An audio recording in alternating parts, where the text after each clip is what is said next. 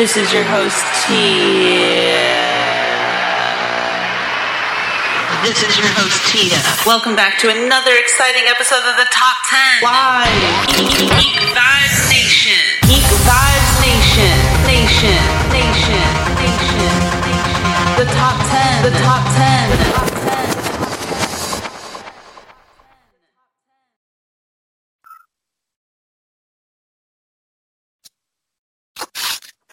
Hello, everyone. Good morning, good afternoon, good evening. Whenever you decide to listen to this podcast, hopefully you're just listening to it.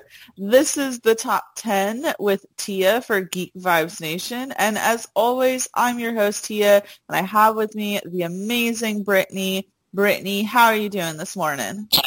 Say I'm good. Really ready for Watch American Gods later. Yes. So if you have been I'm hoping there's fans of us, of our show, but so if you've been a fan or a listener of the Top 10, you know that Brittany and I are uber American Gods fans, and they just came out with a new episode today, which is Sunday. And yeah, so that's exciting. If you haven't been watching that, you definitely should, because it's a great show. I would say it's one of the only things that I feel like it's very few and far between that you ever run into anybody that's like, oh, I just hate mythology. Yeah, mythology is so interesting to me because it expands just so many worlds and cultures. I mean, there's so much you can do with it. And whatchamacallit, I'll say really quick about American Gods. There was a punk singer that I loved back in the day, years ago, high school years, right? And her name was Biff Naked. And I mean, I love her songs. That's still love it. That's a hell of a name. Yeah, I love her songs. I still love them to this day. If anyone out there is a fan of SSX Tricky, you also know that she voiced the character Zoe. But anyway, there was an album of hers one time where she was explaining that her beliefs are kind of where she believes that all of the gods and mythologies have existed. It's just who you pray to, right? So I was like, oh, that's kind of like a cool concept. And then when I came onto American Gods, that literally takes that where all the gods exist of every different mythology, I was like, that's amazing. So yeah. But I've been watching recently, I think I told you, Brittany, I rewatched 2018's miniseries, The Bodyguard, not to be confused with the movie that starred Whitney Houston and Kevin Costner in it, but the UK series starring Richard Madden. And I'm reminded of how good this miniseries is and how excited I am for Richard Madden to be in the Marvel Cinematic Universe, because he's playing the character Icarus in the movie The Eternals. So I'm really pumped to see that as well, Brittany. I feel like there's just so much coming out now, and I feel like it's good because we were in such a dry spell for so long that it's nice to have all this new content coming. Well, certainly hope so. Because I've been hearing rumors, and I hate the rumors, that they may delay Black Widow again. And what? I'm sitting here saying, please just release it on Disney Plus.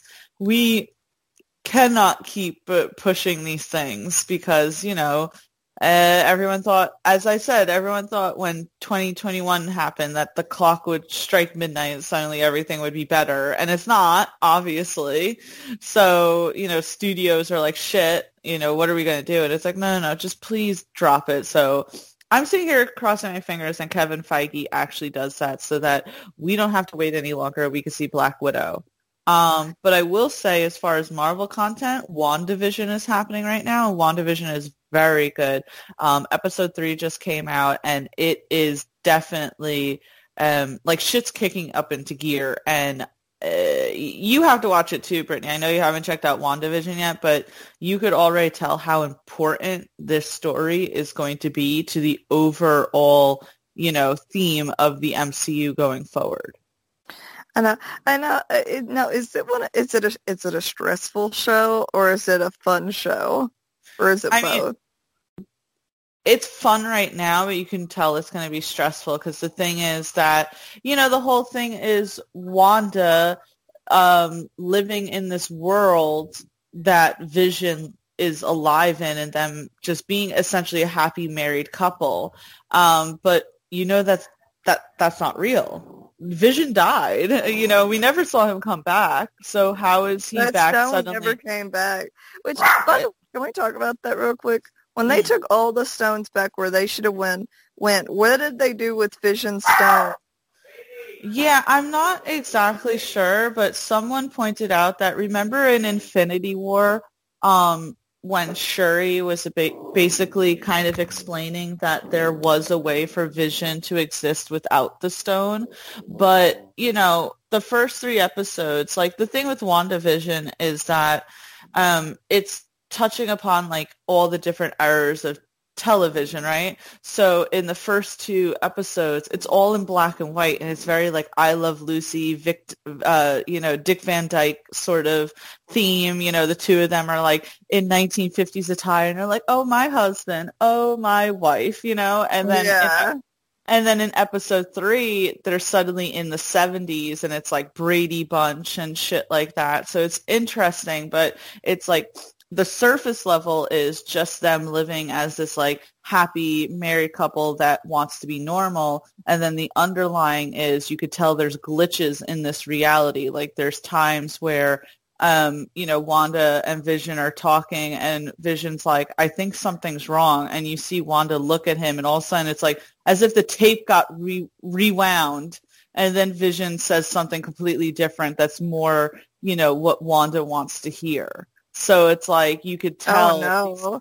But if he's conscious enough in her mind to know that that's not right, it makes me curious. It makes me so curious, and that's why I'm so excited to keep watching. And just to give you a rundown really quick, Brittany, because I know you've been like super busy with things, so maybe you're not like in the loop with this, but it's like, so WandaVision's happening right now, right?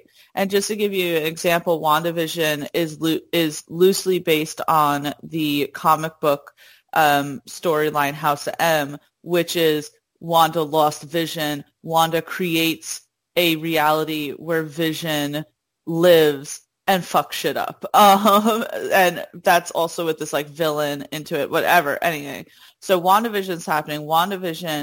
Whatever happens in WandaVision is going to lead to the event in Spider-Man 3, which is where you see now all these different characters that are coming back from different Spider-Man worlds, right? And then whatever happens. So cool. It's very it's ambitious.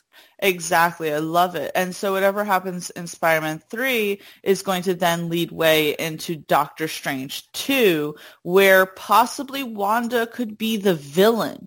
So I will say that WandaVision is very important, I feel like. And you can watch it. I can help you watch it. I won't say it on air how I can help you watch it. I can help you watch it.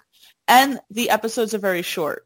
They're like 24 minutes each. So, you could break it up really quick. But, if they keep delaying shit, you'll have plenty of time to freaking catch up with WandaVision. But anyway, we're not talking about that today, although I probably could go on forever for American Gods and WandaVision. An episode of just talking about whatever.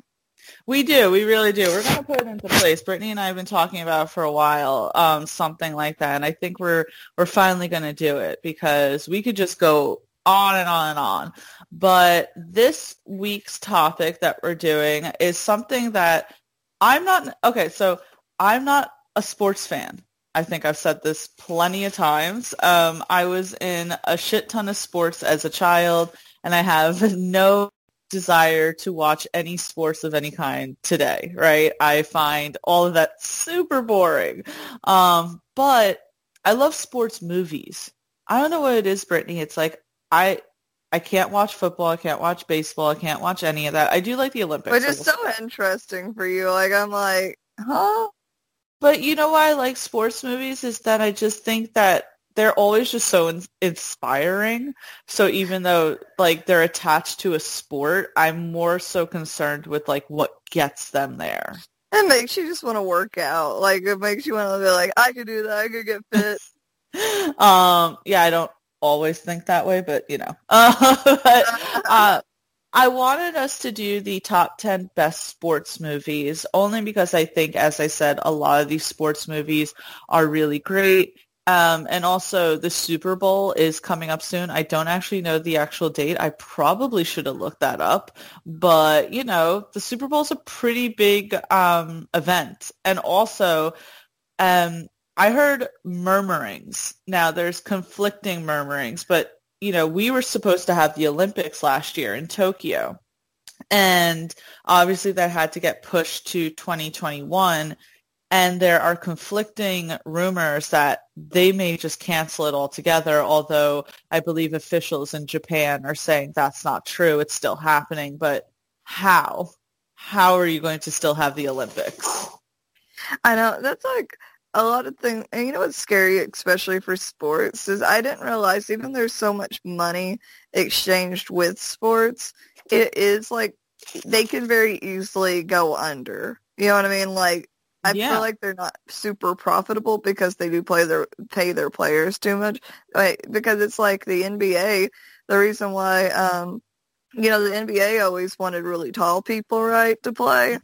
But the thing is that it was making the sport too easy. So they're actually starting to go for shorter people to make the game more interesting again. And so I just thought that was interesting. I'm like, oh, are y'all going to be struggling financially? That's really funny you say that because you all know that I love even though, again, I'm not a sports fan, I love the basketball player Boban Marjanovic. And, he's 7'4", he's quite tall, and I was reading that he doesn't get played very often. And he was in an interview where they asked him, did he think that tall people were being weeded out in the NBA? Because of that. And I've seen other things that also, back up what you were saying, where they realized it's not very entertaining if we have a whole team of 7-foot-plus guys and they can take 2 steps and just put the ball in the frickin' net without even jumping. That's not very entertaining. Yeah. Well, it's like freaking Shaq is tall AF. I'm pretty sure he could dunk on anyone. Even though he doesn't play anymore, but you know what I mean. I think Shaq is 7'1", 7'2". He's tall. I haven't seen his girlfriend compared to him. Oh my God, when he was dating, because I don't think he's dating Hoops anymore, but when he was dating Hoops, I think she was 5 foot exactly, so the height difference is quite disproportionate. Well, that's like that guy Boban. His wife, I think, is 5'2", and if you see pictures of them together, you're like, how does that? Wow. It is interesting, but yeah, it's funny because I don't know about you, Brittany, and you can tell me, but I mean, my family is big into sports, right? I mean, they love football. They're all Giants fans, except for my cousin Danielle, who's a Jets fan, which, that'll causes some, friendly tension. But, my grandpa watches baseball. My grandpa loves hockey. He's a huge hockey fan, which I do one day would love to go to a hockey game just because I hear that it's so entertaining to go to. It's better to watch it in person than it is to see it in television. Yeah, that's what I always hear when it comes to, say, hockey. And I will say that I feel that way too about baseball. I love baseball. Well, I was going to say that when I played sports when I was younger, baseball was the sport that I actually liked playing the most out of all of them, and the one that I felt I was good at. And I don't necessarily like watching baseball on TV, but I've been to Yankee Stadium probably 10 plus times, and I enjoy it then in that setting. So it is one of those things where you have to be there in person. I can get that. I'm picking up what you're putting down. But your family is a fairly sports friendly people, right? Well, yeah, because it's like my little brother does football all the time, and it's and they're really into football. But for me personally, I just really liked baseball growing up. But I think it was also easier for me to understand as a kid. While football was you have this going on, you have this. I'm like, I don't know what. It's all these words I don't understand. Can I tell you, I still don't understand football. Okay, Not me neither. not that I watch it ever, but I've been to a handful of Super Bowl parties, and even though I'm mostly paying attention to the commercials and the beer and the food, you do end up watching the game a bit, and I still have no idea what's happening. But to me, baseball's super simple, right? You hit the ball, you try and run around the bases, but you could get tagged out, right? It's like Yeah, so simple. And in a sense, I think basketball's a little simple. They of course have their little, complications too, but football just to me seems so confusing. I know. My dad must want to kill me sometimes when we're watching football, and I'll be like, "What's going on? Why was that important? What's this doing?" And he's probably like, "Gosh darn it, Britt, you got eyes, use them." But, Uh, sports really are universal. I believe soccer, called football in other countries, is probably one of the most universal games. So, I mean, sports brings people together. And yeah, so we're doing the top 10 sports movies this week. I think it's going to be fun. Of course, I do kind of chuckle that it's like two real, because I'm not a sports person. I don't really believe you are, although you just said that you like baseball, but I don't hear you talk very much about sports. I know. It's not something like I seek out, but it is funny. It's like I do like sports movies. I Yeah. do like sports movies, but my only problem is I'm like sitting there. I'm like, man, some of these I haven't watched in so long. So if I ever flounder, Tia, catch me.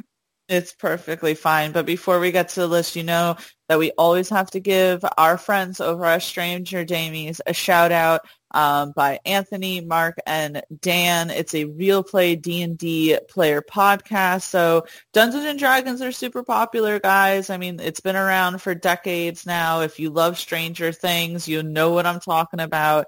They do their show every single Wednesday. You can find them on Twitter and Instagram at Stranger Damies. They just love what they do. I know that they spend a lot of time thinking about I don't know the actual technical terms, but you know what I'm saying, like the Dungeon Master, and they come up with the campaigns and all that. I know that Oh, D&D. yeah, and they spend a lot of time thinking about that, and it's a lot of fun. I know they enjoy doing it. So make sure that you check them out. They're great people, and you can also check out their main channel, Main Damie, which also has their other podcast called They Call This a Movie, which is fantastic. They're just great. If you love D&D, if you love Dungeons and Dragons, and you want to listen to a podcast where just these three guys just have a shit ton of fun doing it, make sure you check them out, and make sure you tell them that Tia sent you. So yeah, please check them out. That's awesome.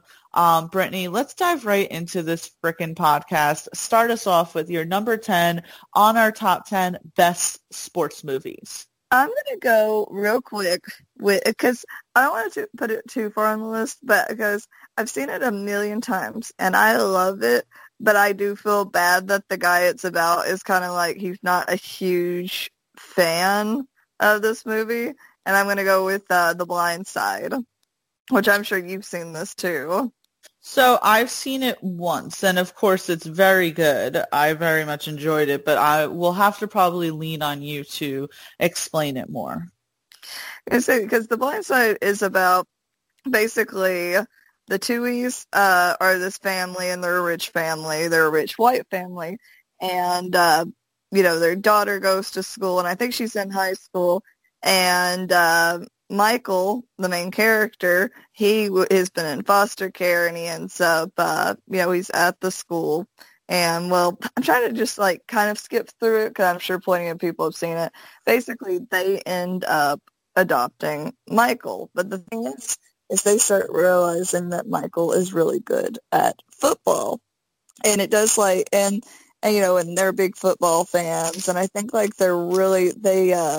huge fans of they live in Texas, right? I think that was the thing, is they wanted him to play for Texas because that was their football team, something like that. but they weren't going to push him. And Michael is just very sweet. He's a very large man, especially at that age, even though he's in high school. But they end up adopting him. But it does raise the question, where they do get investigated, because there can be issues from a white family adopting a black child, because some people believe that that they're only doing it because he is good at football.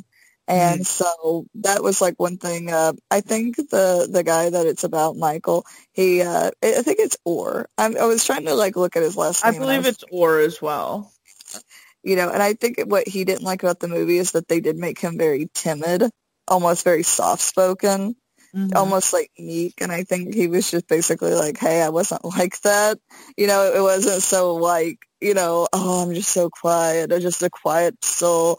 But I did really enjoy the movie because it was kind of like, I always love movies where I think it was like that they almost like insinuated that he had never touched a football before that point or something like that. And that like, he was like, no, I did, which somebody will have to correct me on it. But I just like always a movie where there's a character who has had a rough life and they're really skilled in football. And that, just them learning themselves, learning how good they are, and everybody just like that shock and awe when they first play and they're like, oh my God, did you see him? Those kind of movies. And I do love movies where like, you're adopted by another family, very like people realizing how I don't know how important it is. And I think it's like, for me, it's like, my cousins are adopted. And so I love adoption movies, like, because like families finding each other, even though they were not particularly like born from each other, and how much it can mean. Because it's like, me personally, I would love to adopt. And so I do love movies like that. But, there was something else I was going to say on it. Oh, and also Miss Tui, whenever like, she has this freak out moment on like her quote unquote other like rich friends that are basically like, oh, are you sure you trust Michael around your daughter? And she's like, what's that supposed to mean? Because basically, I do remember that. I remember that scene. Because they were racist and thought, just because he was black that he shouldn't be trusted around her daughter, and her having that moment where she like completely cuts them off. Because, so I did really like that part of the movie, too. But I've probably seen this movie in school a million times, Tia. In high school, where anytime the teachers had a time where they're like, oh, I don't really want to teach, let's just watch a movie. It was always The Blind Side, Tia. The Blind Side. Teachers are obsessed with The Blind Side. Whatchamacallit? So I only saw The Blind Side once, but the one scene that really sticks out to me was, and I hate that there was this whole, not anything bad towards the movie, but I hated that there was this whole underlying of, can Michael be trusted? Because I feel like that was there for a while in the movie, not just say with the daughter scene, right? But the moment that I think really just kind of squashed maybe those negative thoughts in Sandra Bullock's like mind, her character's mind. Remember the scene where Michael was driving and he had the younger brother in the passenger seat and he got into a car accident, right? Yeah. And I think like that was a big hoopla over that or something. But then they realized that there were I guess burn marks on Michael's arm from where he put his arm over the younger child so that when the airbag deployed, it hit his arm, pretty much showing like, he cared about him because his first reaction was to put his arm over, that's like something a mom does, right? Yeah, when you're driving and they like move. Mom has done that to me so many times. Oh my God, me too. Your mom does the same. Oh yeah, my mom has done that like all the time. She probably does that now. Thanks, Mom. But I'm just saying that like that scene stood out to me because I think that was a scene where it clicked that Michael cares about this family and Michael, cared about his younger brother. So yes, he got into a car accident because maybe he was younger and just learning to drive and blah, blah, blah. But his first reaction was to make sure that his younger brother was okay. And I think that scene stood out the most to me in The Blind Side. I don't know. It's just like, if you don't, it's one of those movies that if you don't look overly deep into it, it's like a very good movie just to like sit and relax with your family and feel good. But there's definitely things you could say about the movie, if that makes sense. Yeah. I didn't know that the real Michael disliked the movie. I think he just liked the direction they took it, like just the way that they made him seem in it. He did seem very meek. I do remember that he was very soft-spoken in the film. Because if you see the guy in real life, because I think I've looked him up before, because I was like, oh, I wonder what his life has been like. I think like he does seem like a very like excited person, like very boisterous. Yeah.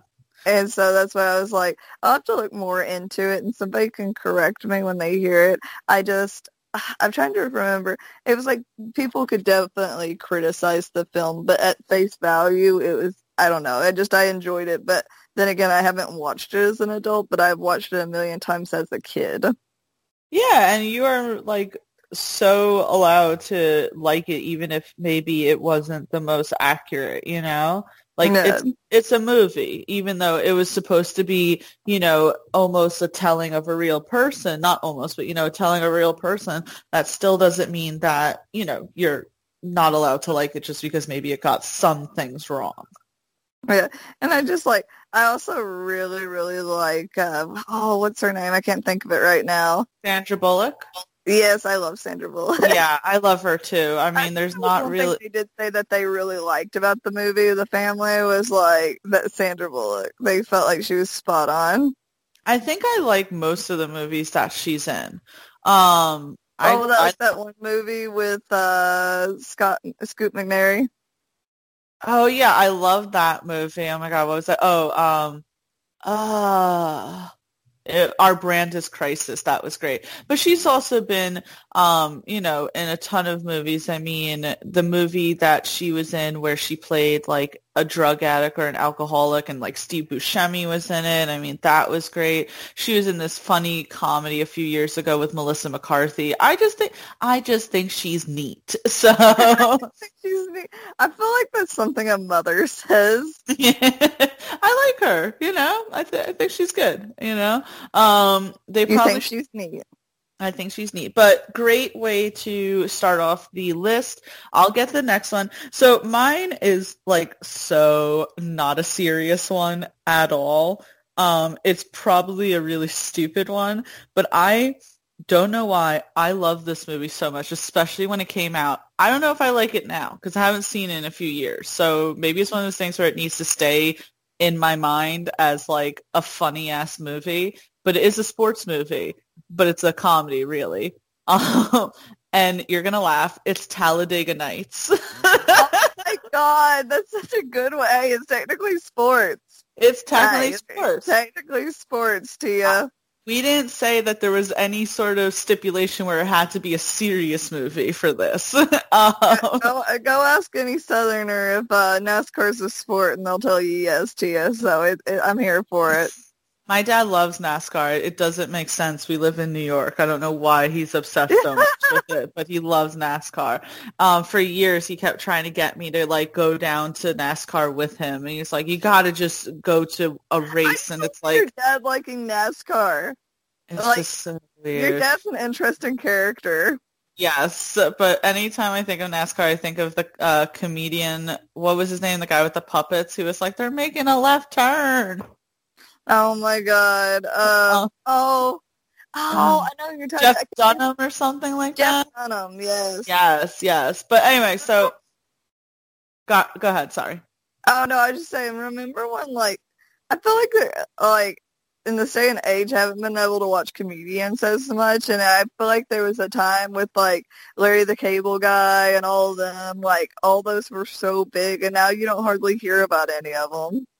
That is very true. By the way, I loved those guys. The the Larry the Cable Guy, Jeff Foxworthy. I loved You all might of be them. a redneck. You If, might- Oh my God, I thought they were so funny. The Jeff Foxworthy had, you might be a redneck if your family tree doesn't have any branches. oh shit. Of course the fucking New Yorker likes the fucking redneck. Get out of here, Tia. Get out of here. Oh my God. Anyway. So Talladega Nights, it starred Will Ferrell, and I think kind of Will Ferrell in his heyday.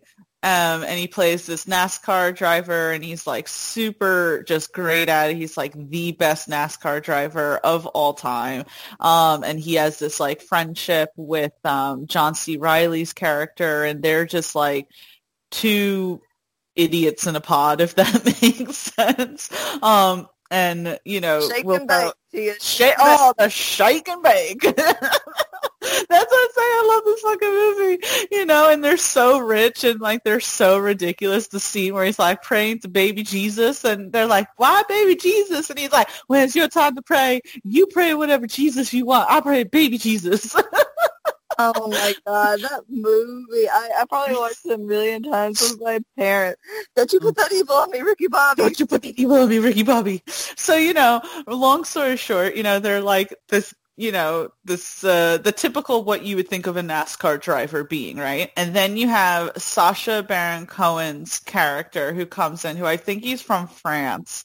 And, you got to think of the times that when Talladega Nights came out, this wasn't that far from, say, 9/11. And why I mention that is, there was a time in world history for all you youngins that America went to war and France decided not to join them, which I never thought was that big of a deal, but people freaked the fuck out and they were like, we're no longer calling them French fries, they're freedom fries.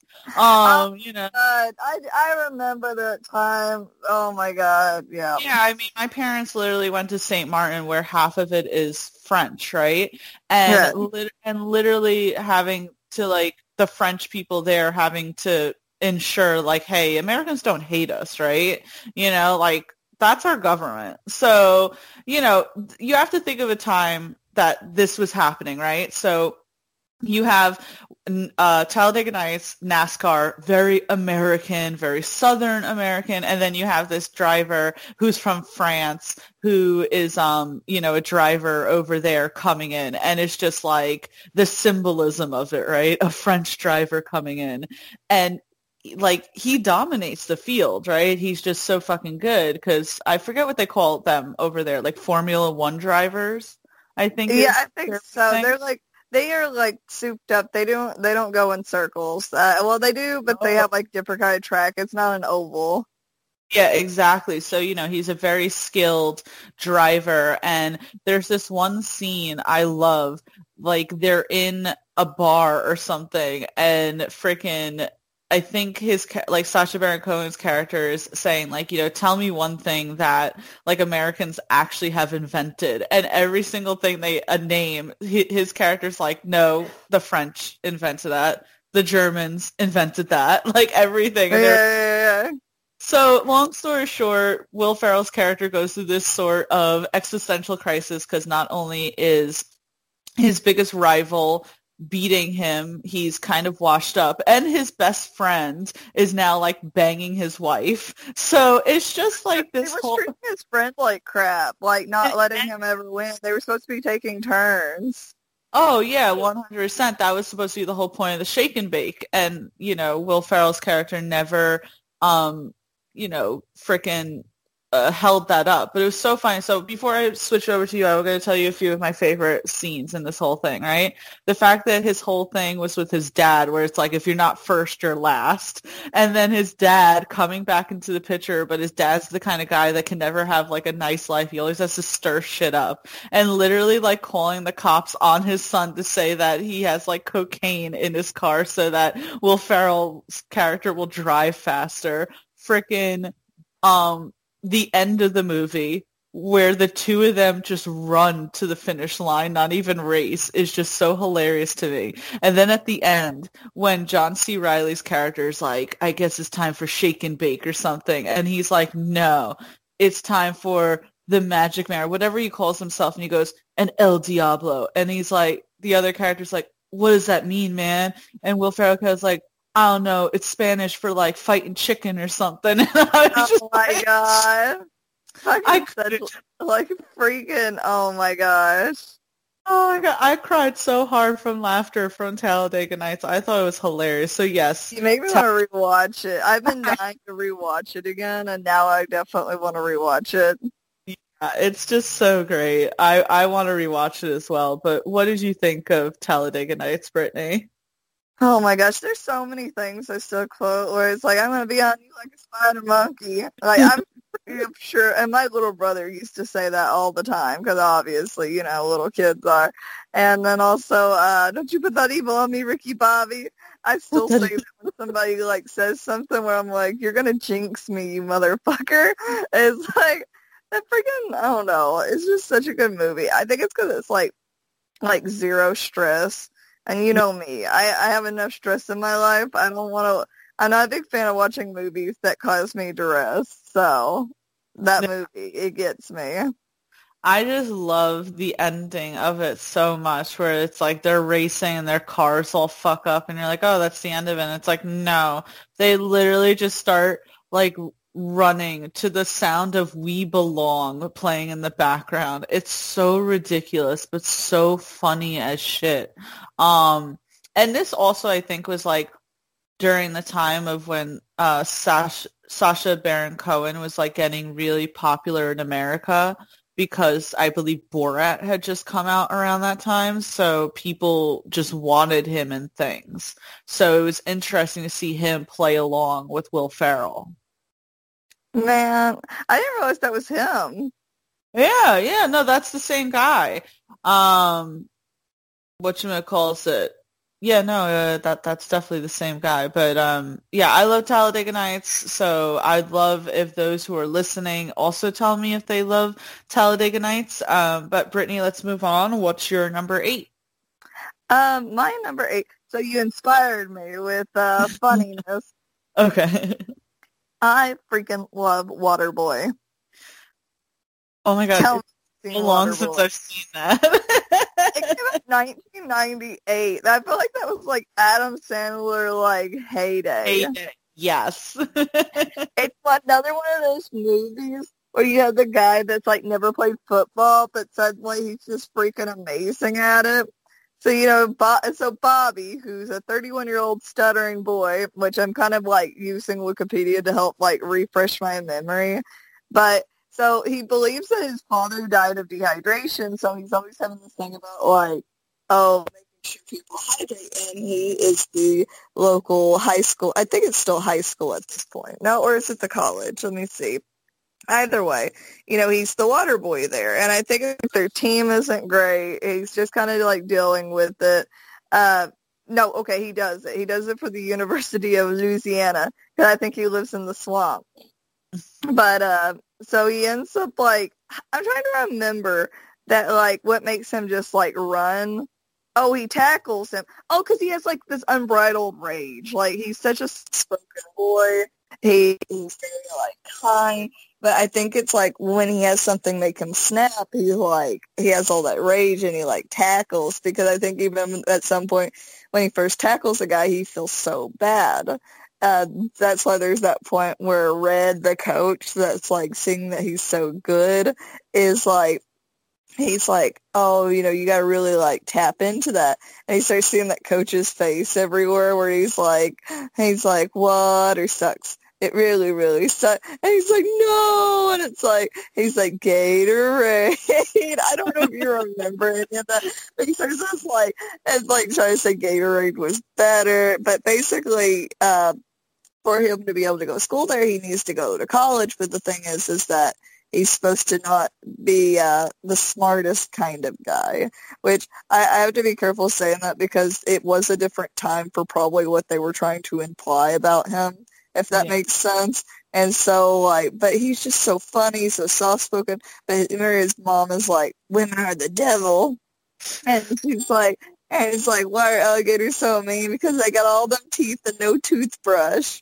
And I don't know, it was so funny. And him, like, his mom overprotective and, like, not wanting him to do football because she don't want him to get hurt. She doesn't want him dating women because women are of the devil, Tia. They're of the devil, which I think we can both say that is true.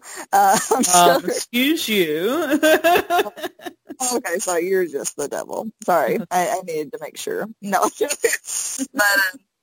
the whole movie is just, I don't know, it's cute, it's funny, Bobby's great, just seeing how, like, him being this, like, great football star.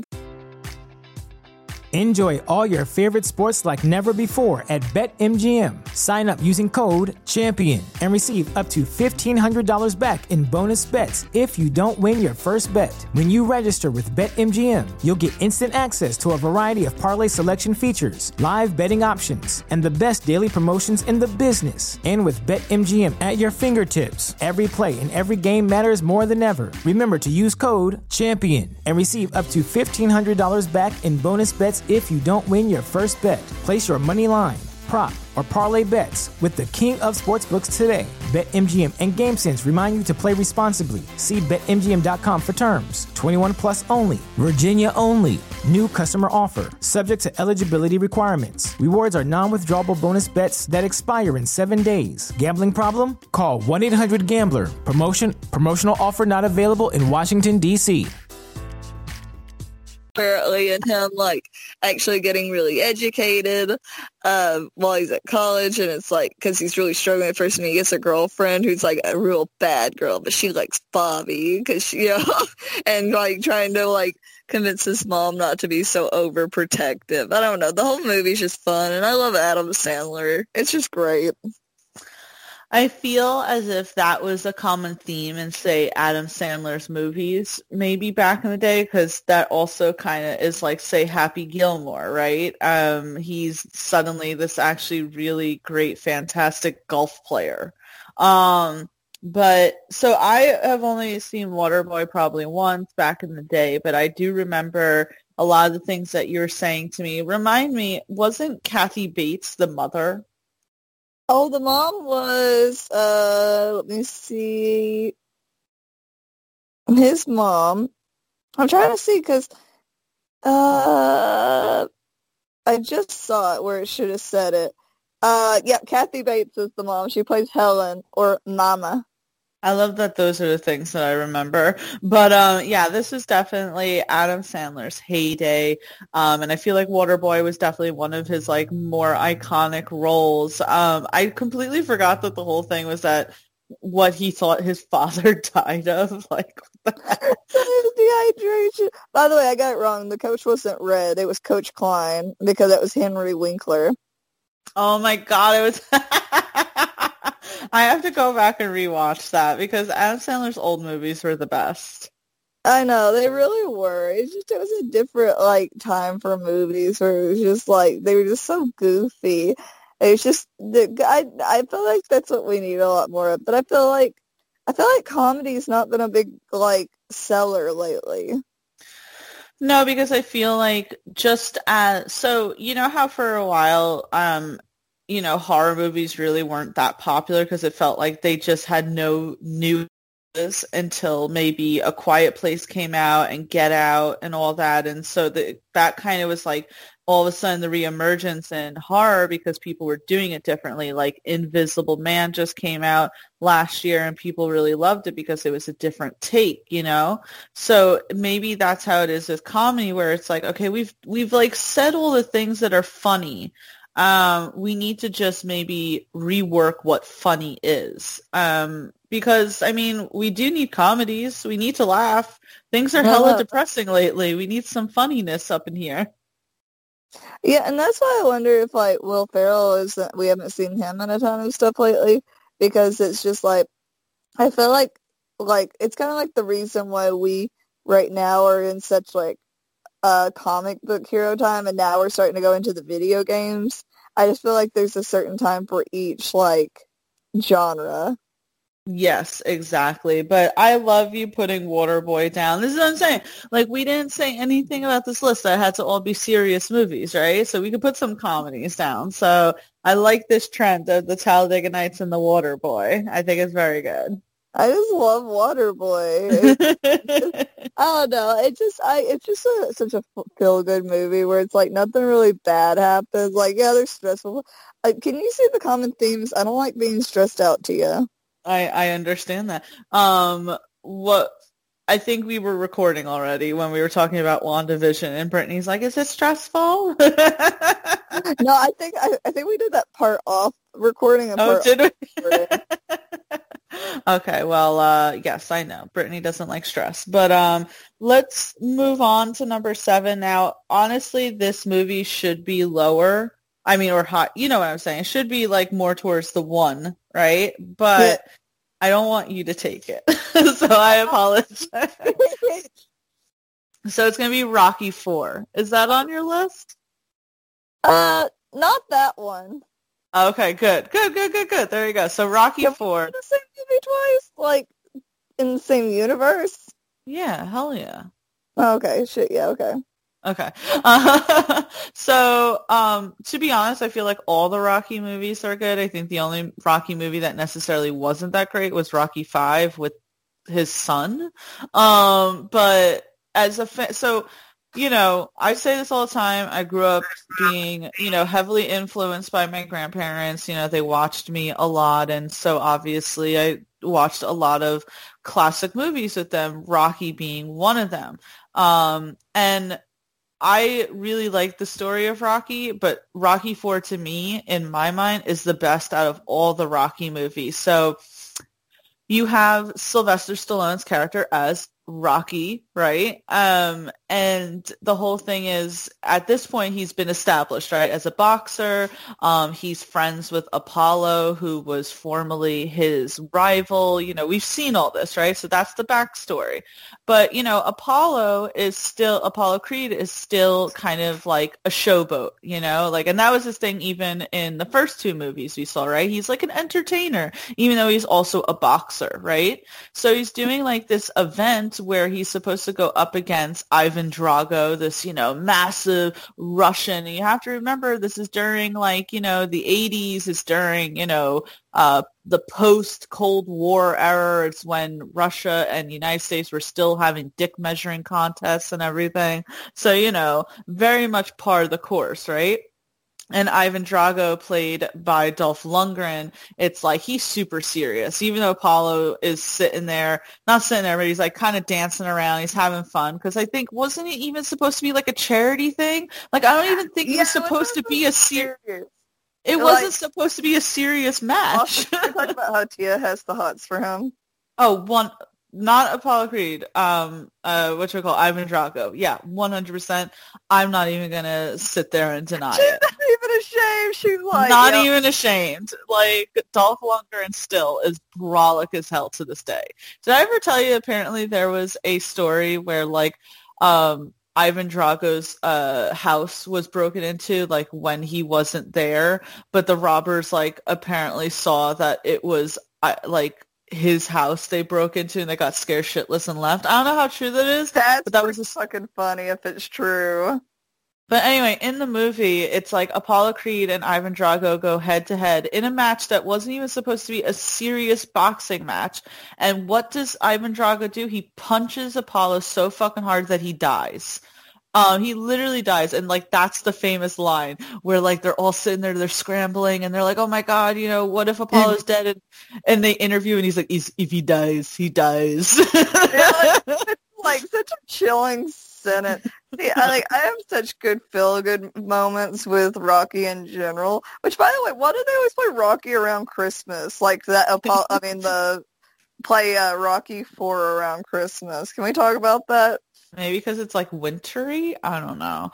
But so at this point, Apollo Creed is dead, Rocky's friend is dead, and Rocky decides that he's going to train super hard, and he's going to go to Russia to kick Ivan Drago's ass, right? And you find out throughout the movie that, you know, Ivan Drago is taking steroids. That's why he's so fucking brolic, you know, and they're like training super crazy and all that. And he gets to Russia, and I'm like speeding up things like a lot, right? But he gets to Russia and he gets into the frickin' ring. And again, there's so many great lines, like, because they keep going against each other. Rocky's not stopping, even though like he, you know, is probably in stature, he's shorter than Ivan Drago. He's less muscular than Ivan Drago. He's probably less strong than Ivan Drago, but he keeps going. And there's that one line where Ivan Drago's like, he is not man, he's machine. Whatchamacallit, and so eventually Rocky defeats Ivan Drago, and like the victorious moment in the movie is the crowd, that's a Russian crowd that was previously cheering for Ivan, starts cheering for the American Rocky, thus, you know, pushing the narrative even more that America kicks Russia's ass. It's like, she's going to start shouting like, USA. start singing the Star Spangled Banner. No, but I love this movie. I don't know why, because I just think it's great. I love Ivan Drago's character. I love the tragedy of it, right? I mean, this is Rocky. It's like, it's a feel-good movie, but it's also serious. I mean, to have a character like Apollo Creed, who is so ingrained in the Rocky mythos, to be killed so quickly on in the movie and in such like a crazy way, because you're like, shit, that was insane. So you have that, you have and I believe at this point Rocky had retired, so it's like Rocky having to like avenge his friend, going to Russia to do it. You know, and crazy fun fact in this. So remember in Rocky 4, Ivan Drago's wife, like you know, I don't know if you remember seeing his wife at all, but she had like short blonde hair. That actress, Brigitte Nielsen, who went on to date Flavor Flav. Oh my God. At the time of Rocky 4 was married to Sylvester Stallone. So I always think that's interesting when you have like a movie and the guy's wife is dating someone else in the movie, if that makes sense. Maybe it's like the inspiration to get good. You know what I mean? Like, I guess, like, I don't know have you seen Clerks 2? You are the one that showed me all the Clerks. Okay. So in Clerks 2, the main character, Dante, is engaged to that one woman, right, in the movie. Yeah.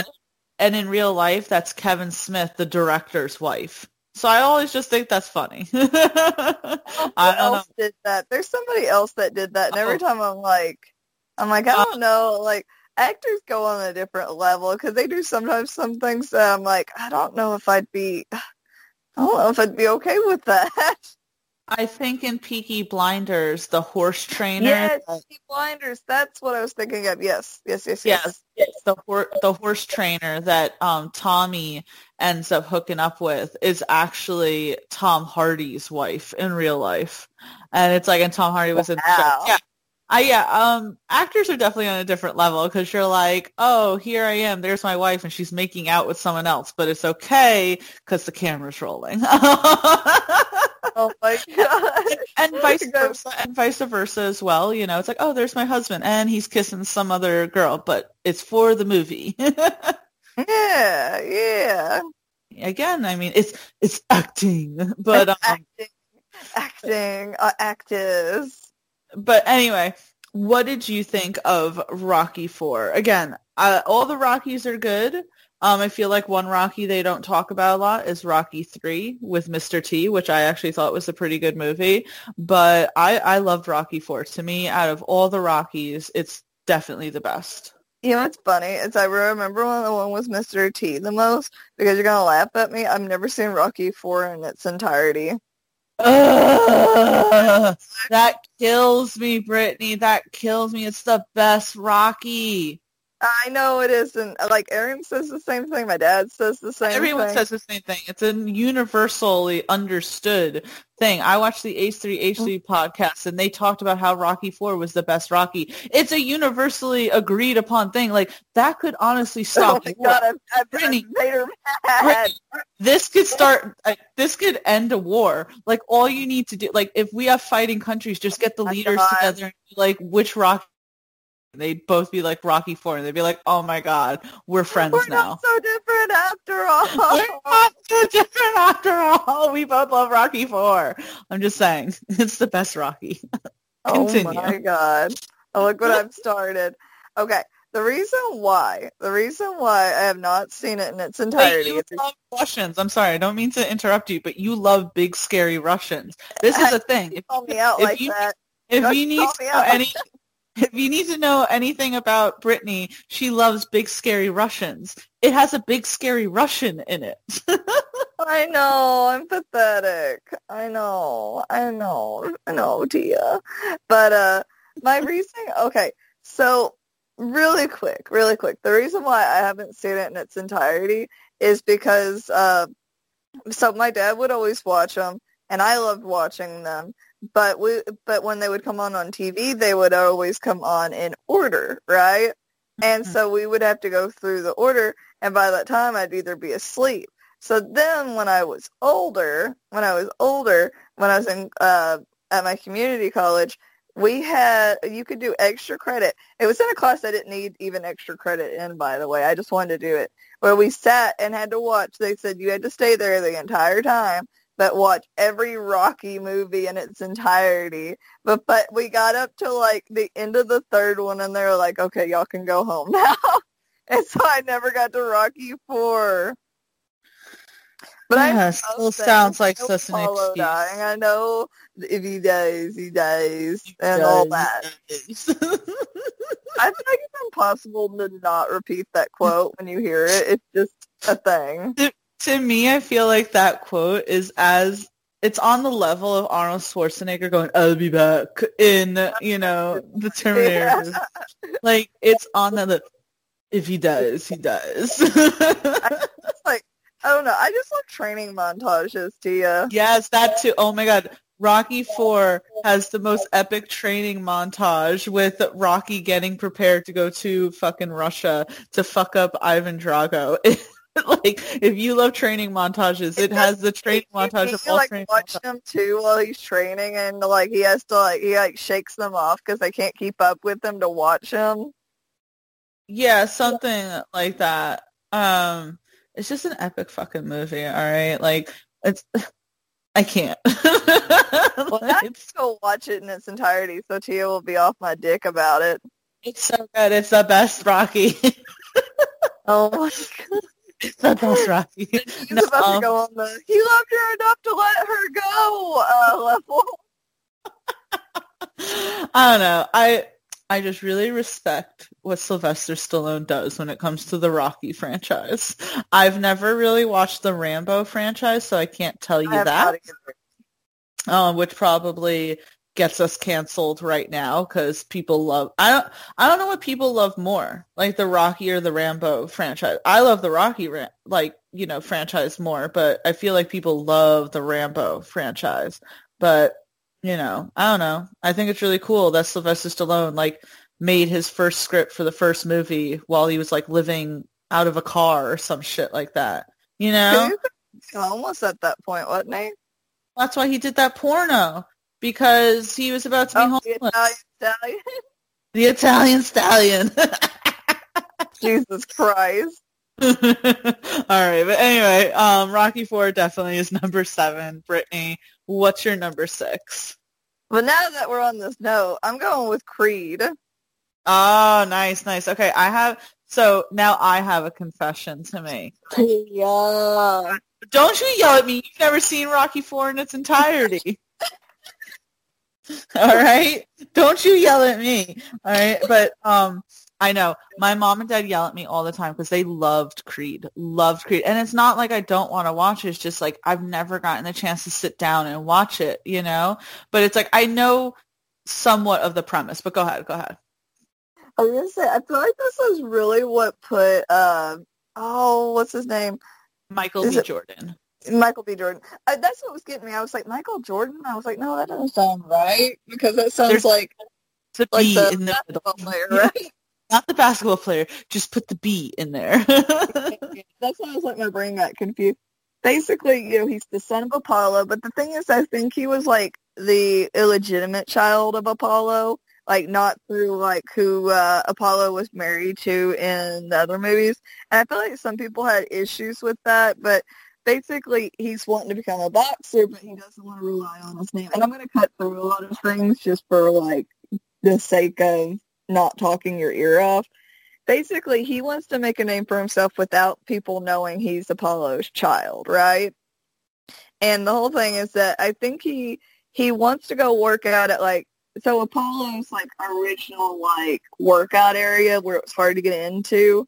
It's very like closed off now. Not just anybody can come in there, which I feel like that was a part of like the first Rocky is Rocky couldn't find a place to really work out or anybody that would really take him under his wing, right? Because he was just kind of a loose cannon, just like street fighting at that point, right?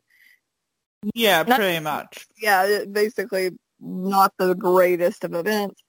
So Creed, he ends up finding Rocky, and I think Rocky's the one that takes him under his wing and is like, okay, I'm going to teach you. He basically becomes like a surrogate father to him, because I believe he gets adopted. So Creed gets adopted by Apollo's wife from the other movies, right? And even though he's the illegitimate son, I think she still was like, you're still his son. And, she still wanted to care for him, because I think something is up happening to his mom where he's in the foster care system. And so he kind of grows up wealthier at that point.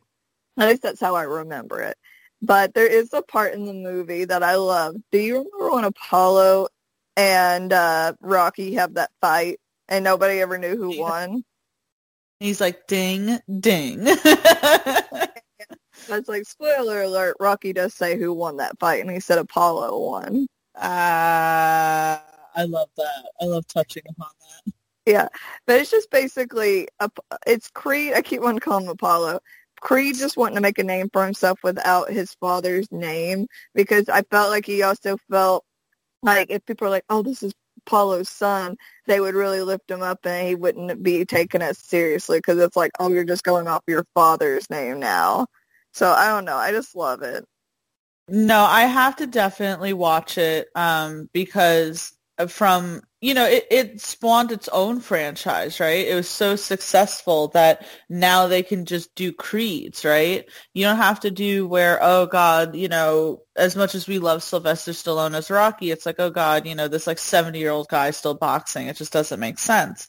So instead, you go with someone like Michael B. Jordan to carry on the Apollo name, because it's almost like, it's honoring, the character Apollo, and also kind of also putting respect to the name, right? Because even though Apollo was a very good boxer, he also was kind of like, as I said, a showboat and did a lot of like more not so serious things. So now you have like Michael B. Jordan's character who's like making a way of like, this is, he's a serious boxer. I mean, I think you're right that this movie franchise definitely did catapult him even further into the public eye. Because I felt like I didn't know who Michael B. Jordan was until I watched this movie. I don't feel like a lot of people did. So you have that. I believe Tessa Thompson is also in these movies, right? Let me look real quick. I can very quickly tell you. Sylvester Stallone is in Tessa Thompson, Felicia Rashad, Andre Ward, Wood Harris, and Florian Munteanu. His name's hard. So Tessa Thompson, is the one who plays Valkyrie in the Marvel movie. Oh my God, I didn't put that together. Yeah. So there you go. And I heard that the second Creed is when Apollo Creed's son goes head to head with Ivan Drago's son. Yes. God, I think even Rocky's like, you're gonna bite off more than you can chew, kid. Which that like made me really want to watch it because again, going with the Rocky 4 theme, but I'm like, I gotta watch the first Creed before I watch the second Creed. So I gotta just sit down and actually watch it. And I know as soon as my mom hears this, she's gonna go, yes, Tia, yes, you have to watch it. Oh my God. I hear your mother's voice. Don't go against the family. Don't go against the family. But no, I mean, I think this is great. I think that a lot of people would agree with you that Creed, like my parents say it too, but I heard a lot of people who were mad that Michael B. Jordan didn't get nominated for his role in Creed because he deserved it so bad. He deserved it so much. So, I mean, it definitely, it's a great franchise, the Rocky franchise. And it's like, how do you keep it going? Because again, you can't have it with Sylvester Stallone as, you know, the person forever. Old. Exactly. So instead, you know, then you just bring in someone new. And I think that Michael B. Jordan's a great leading person. And so better for him to lead a franchise like this. And he has a lot of possibilities to keep it going. And I feel like there's such a tie to Apollo as a character. Yeah, I'm telling you, tell me you did not cry your eyes out. Because I knew, by the way, keep in mind, I had always seen the scene where Apollo dies. I just haven't seen the movie in its entirety. But crying whenever Apollo dies because he was his best friend. Also, when freaking Rocky's trainer, what's his name, when he dies.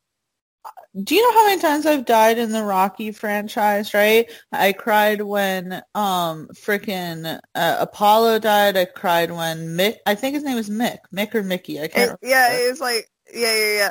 And then his wife dies. Yeah, I was going to mention that in Balboa, which I thought was very good. I liked Balboa because, again, it's like Rocky 1, 2, 3, 4, great. Rocky 5, not so great. And then Balboa came after that, right? I hate the one with the son. I haven't even fully seen it. I just know I don't like it.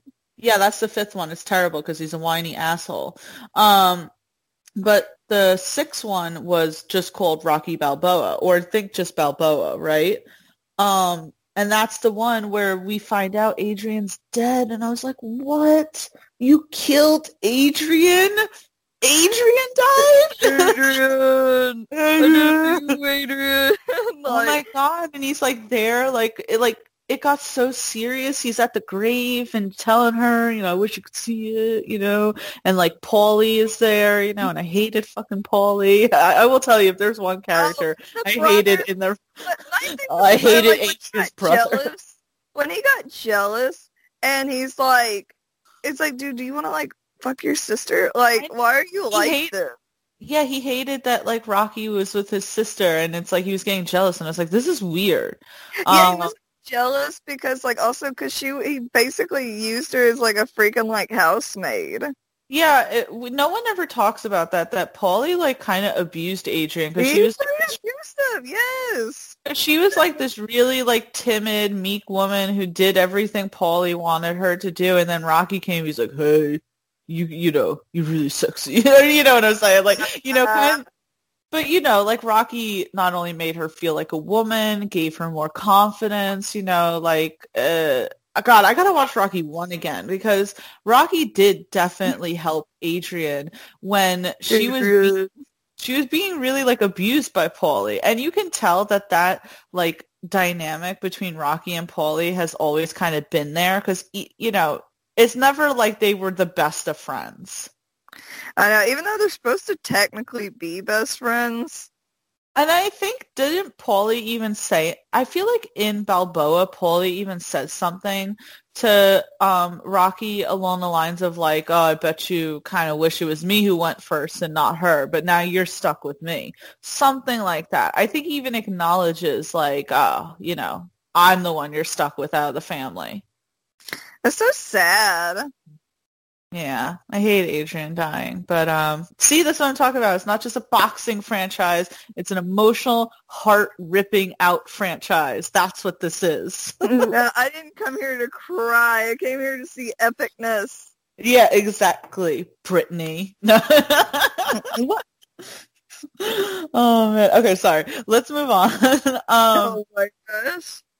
So I'm actually going to pick a movie that it's another racing movie, and it's a movie that just came out like 2 years ago, and I really loved it. And I think I even mentioned it in last week's episode. Oh my god, I already know what it is. Ford versus Ferrari. Hell yeah. I think Ford versus Ferrari is fantastic. I don't think it even matters if you're into racing or not, because I'm certainly not. And I just think it's a great movie the way it was presented. To give anyone context, the director behind Ford versus Ferrari directed Logan. And we all know how good Logan was. Crazy. Yeah. So, just to give everyone a rundown of the plot of Ford versus Ferrari, there was at some point where Ford, the company, wanted to go up against the Ferrari company to win at the, Tour de France, pretty much, their big race, we talked before with Talladega Nights, Formula One, right? So their big race that's literally, say, 24 hours or 48 hours, right? And it's in a course and it stretches, and it goes across, it's huge, right? Yeah. So they wanted to find a way to win against Ferrari because Ferrari always won. And they're Ford cars are boring now. But we're supposed to be the staple of America. So we gotta do better. And John Bernthal's in it, and of IBM, with Halt and Catch Fire. Yeah, them trying to take down the giants that have always kind of been. So you have John Bernthal in it, and at first he, is trying to get, someone to be involved in creating this car. So it's they bring in Matt Damon's character to help design the car. So they're okay, we're designing a car to be super fast, but we need someone to drive it. And that's when they get Christian Bale's character. And Christian Bale, and this is all based on a real life story. Christian Bale's character really did exist. Christian Bale's character is this hothead Brit, right? Who just doesn't take shit. He's oh, fuck off, with things, right? But he's an amazing driver. And you have this whole thing, with Ford, there's this other character, BB, who hates the guy because he's not what Ford represents. And they're who gives a fuck if he's what Ford represents? He's the best driver out there and he can drive, this car. So, long story short, it's just this really amazing movie about, Christian Bale's character taking, the whole reason why he even takes the job is because he is a racer, but because he's known so much for being a hothead, not a lot of places want to work with him, but he still has to provide for his family. So he knows that this is going to provide really well for his family. So, it's this whole movie where there's also a tug and pull between, constantly getting the car right, getting it where, he's allowed to race and blah, blah, blah. So anyway, spoiler alert, I'll wait 2 seconds for those who don't want to hear what happens in the movie, but I want to talk about what happens in the movie. So spoiler alert, you ready for this, Brittany? I'm ready. Okay. So they get to the big race and it's time, right? And so you find out with this race, it's his character isn't the only guy representing Ford, in this race. But I mean, he's badass as hell. He's driving, it's amazing. It's this great heart racing, blah, blah, blah. So at some point, frickin' whatchamacallit, at some point, it's him and 2 other Ford drivers, right? So it's he could win, he could win. He could cross the finish line as number 1. And BB tells them well, he should slow down so that the 3 Ford cars can cross the finish line at the same time. It'll look great, blah, blah. Yeah. And it's no, he wants to win. Why is he going to slow the car down, And so it's this whole thing where it's they tell him over the radio where they're Matt Damon's character's the car's yours, the car's yours. you make the decision what you want to do. And at first he's driving because he's like, you know, he wants to win. But then he thinks about how, because the whole movie is like people pointing out like, you're so hothead, you only think about yourself, you know, blah, blah, blah. Like even his wife says it. And so he's like driving and he literally slows down. He slows down enough for the other two Ford cars to catch up, to cross the finish line. But then you find out that they don't count him as the winner because his car was just an inch behind the other car. You know? So he walks away from that not being the actual winner, even though we all know that he was the winner, you know? And then the really tragic fucking part about this whole entire goddamn movie, and this happens in real life, that the real guy dies in a test drive like a month or so later after that. This dude just got like a rough end of the stick to you. Like the brakes don't work. And this was something that they point out in the beginning of the movie. At some point, he's test driving, the brakes don't work. And he's like, you know, we got to fix that. We got to work on that. And the brakes don't fucking work. And he crashes and the fucking car explodes. It's crazy. I like they had to show that in the movie. You know, I know. They just say, hey, you know, and then later on, you know, we're all used to like the 80s, like black screen with like the word scroll, and they're like, yeah. Well, I was expecting, it's like you could end, because at the end, right, when he doesn't win the race, he's in good spirits about it, right? Because the movie also is a lot of like the relationship between Christian Bale's character and Matt Damon's character. They have great chemistry together, right? So it's them like walking off together and like kind of just laughing over it, you know, like, oh, so when's the next race, you know? Like really like cool. So you're like, that's how you end the movie, right? Like that's how you end the movie, and then you black screen it and you go, unfortunately, you know, the guy fucking died in a test drive afterwards. You know what's really gonna push this home? We're gonna kill him in front of you. I was like, wait, what? What? You're like, oh, I'm depressed. You bastard. So anyway, you killed Kenny. So that's Ford versus Ferrari, and it is kind of cool because a lot of these characters, I mean, pretty much all these characters are based on real life people. Like John Bernthal's character is Lee Iacocca, who like in the racing, and I've even heard Lee Iacocca mentioned in other things where it's like his whole thing was he brought together like all these huge talent for, you know, Ford, and that's like what he was known for. People are like, you know, oh, you could be like the Lee Iacocca of this, you know? So it's like he plays this character who at first, you know, seems like he's just kind of like a regular worker there, but you know that like eventually he goes off to be a really big name, or like Matt Damon's character was a huge name in racing. So it's like, I loved it. And I walked away from that movie saying, it doesn't matter if you're into racing or anything like that, because I'm certainly not, but that's just a good frickin' movie. It was just a great movie that was so well done with such amazing actors. And the thing was that Matt Damon and Christian Bale were billed the same. Like they both were kind of like leads, but that movie was Christian Bale's. That movie was 100% his, like, and Christian Bale's done so many great performances throughout the years, and that's his movie. It's so good. Man, I was gonna say, doesn't he actually go with Christian Bale a lot? Like Matt Damon acts with him a lot? I'm not sure necessarily. I remember who's known for playing with one another. Matt Damon and Ben Affleck have been in quite a bit of movies together, but Christian Bale and Matt Damon should certainly act a lot together. They're really good. I just, like, there's so many great things, like, again, when Matt Damon, like, you know when in movies a line is, like, earned? That line when Matt Damon says to Christian Bale, the car's yours, Ken. And I was like, hell yeah, it is. It is. And then you just cry, like you go to bed that night, and you're like, yeah, it was. I love this fucking movie. It's so good. It's just insanely good. It's touching. It's, you know, there's payoffs, and it makes you like interested in the automotive like industry.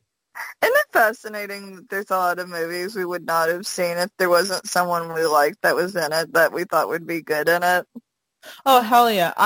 First of all, again, John Berthold's great in it. Like, does he have a leading role? No, but he's fairly in it for a good majority of the movie. There's a really funny scene, right? Because in the beginning of the movie, like John Bernthal's character, Lee Iacocca, is sent over to Italy to talk with Enzo Ferrari, the creator and owner of Ferrari, to try to do a partnership with Ford, right? Yeah. And pretty much Enzo Ferrari roasts like the owner of Ford so badly and even calls him, say, fat or something. So when Lee Iacocca has to come back to America and tell his boss like the reasons why Enzo Ferrari doesn't want anything, and pretty much whatchamacallit, he's like, there's something you're not telling me. And Lee Iacocca goes, well, he calls you fat, sir. You're not telling me. It's like, well, you asked. So to me, I just thought that was so hilarious, just that whole thing, because it doesn't start off right away focused on, say, Christian Bale's character. It focuses on why Ford is trying to defeat Ferrari, and starting with the fact that, you know, they were making cars that no one was buying. They wanted to do a partnership with Ferrari, and Ferrari pretty much telling Ford to go take a hike. Oh, man. I do want to watch. I like movies like that, but I also don't want to be depressed. Well, I wasn't really depressed, but I was pissed off because, again, the guy Beebe, who worked for Ford, you would think that he'd want Ford to be freaking successful, but he disliked Christian Bale's character so much because he really felt that it did not represent Ford correctly at all, because to him, he's like, we all wear suits. We're, you know, these polished sort of people. And here's this guy, and he's loud, and he's abrasive, and he wears jeans and, you know, dirty shirts and shit like that. And he's not what we should have. And he tried to, like, pretty much stall things the entire movie when all of it was supposed to be for the benefit of Ford. It's like he ended up, like, hampering more than helping. Exactly. So yeah, so Ford versus Ferrari, number 4. Dickhead. Definitely a dickhead. Brittany, what's your number 4? Let me see here. So that means I have 2 more picks, right? Mm-hmm. Oh, man. That's hard. Because I have one on here I'm holding near and dear. It's going to be my 2. Oh. Actually, I do got one. Wait. I just got to remember, like, the name for it, okay? Because I know what it should be, but it also the name of the company. Okay. Since you brought this up, I'm going with Happy Gilmore. Oh my god, I love Happy Gilmore. Yes. I love Happy Gilmore. I had such a good time watching it. By the way, this used to be my big brother's, like, favorite movie of all time. We would watch it religiously. Like, he was obsessed with it. But I don't know. It goes back to, like, him playing these characters that have, like, this rage.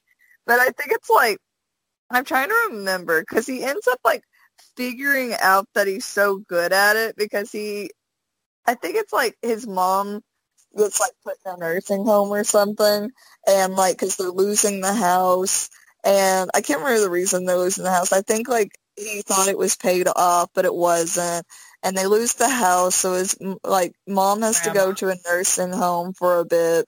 It's like, his grandma. It's grandma, sorry. I can't remember. I'm just, like, used to people having, like, older parents anyways, so I'm like, oh, yeah, they're older, but that could be their mother, you know what I mean? Yeah. And so... But yeah, it's grandmother, and he thought, like, the place was paid off, and it turns out it's not. And the movers are getting him, and he wants to play hockey so bad. That's the thing. And I think that's also why he has so much rage, but it's almost rageful even for hockey. Yeah. And finds out that what the movers, like, giving him shit because he's like, oh, I could golf better than you guys could because they're, like, taking a break and just hitting a golf ball. And he ends up sending it flying so far, they're like, oh, my God. Oh, I remember his mentor that has, like, a fake hand because he was like, oh, I reached into the water. Isn't that the same guy who plays Apollo Creed? Oh my god, it might. Let me look. Let me look. Yes. I need to know. Let me see. Happy Gilmore, because the guy's name, it was Chubbs Peterson, but he's played by Carl Weathers. Yeah.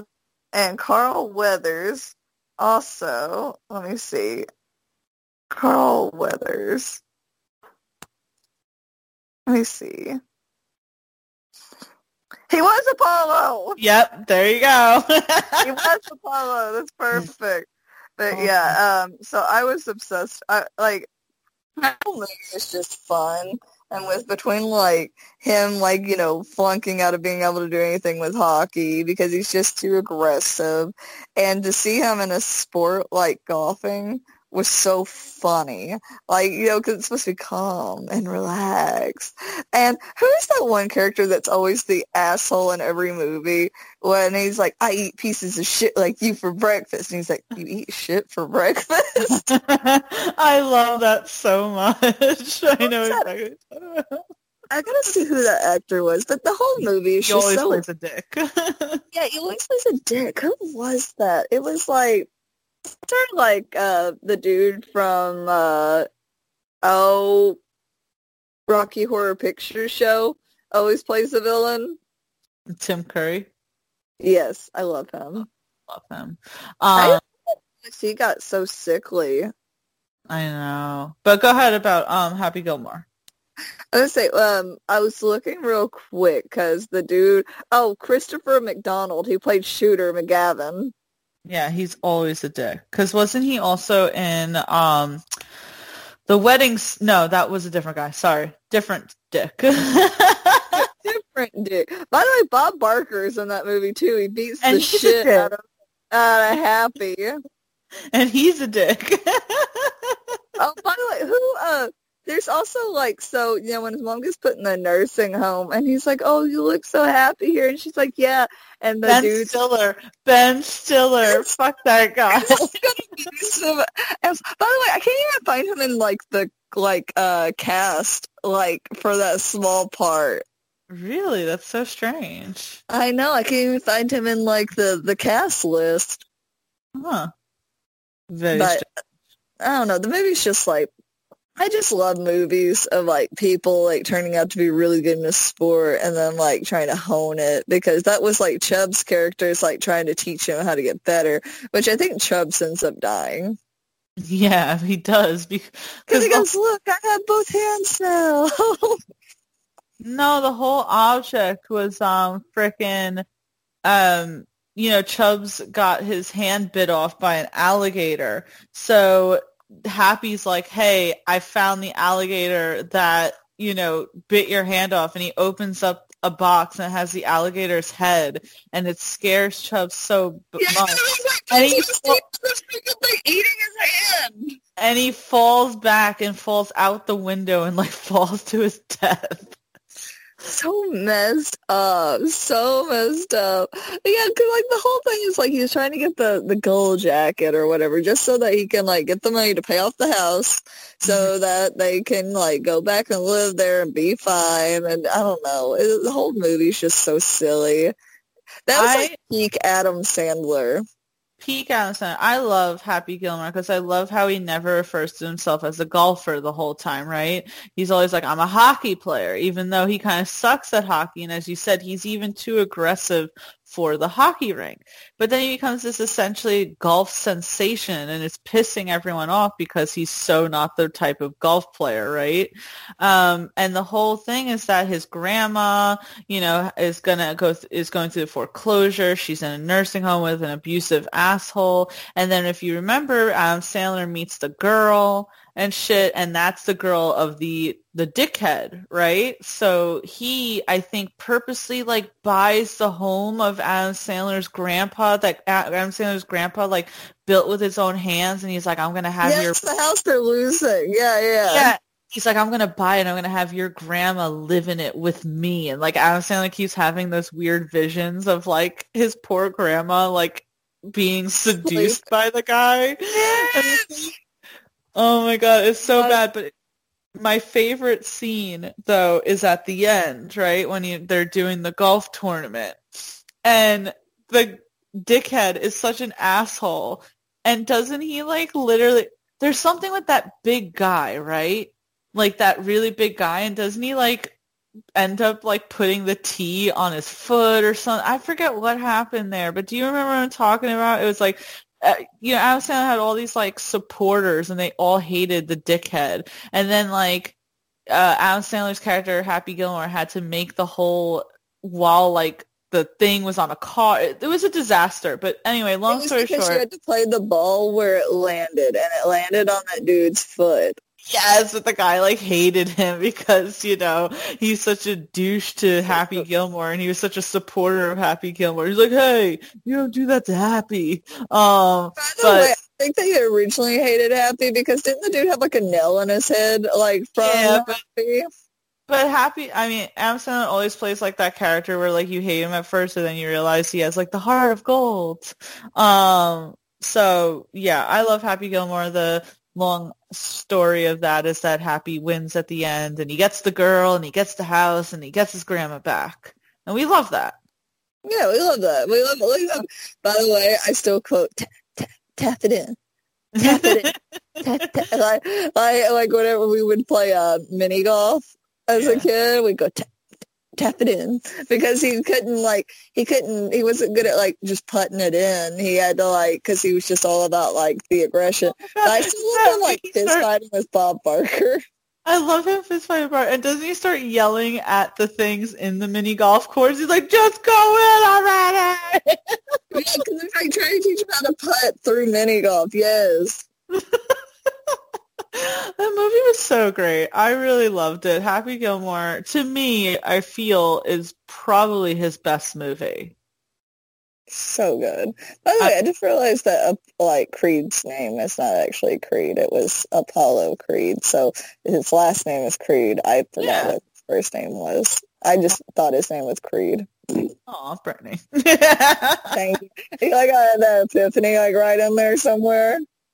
I love it, though. And I love you putting Happy Gilmore down. It's fun, and it is a sports movie because, you know, I guess golf is a sport. No. Golf is a sports movie.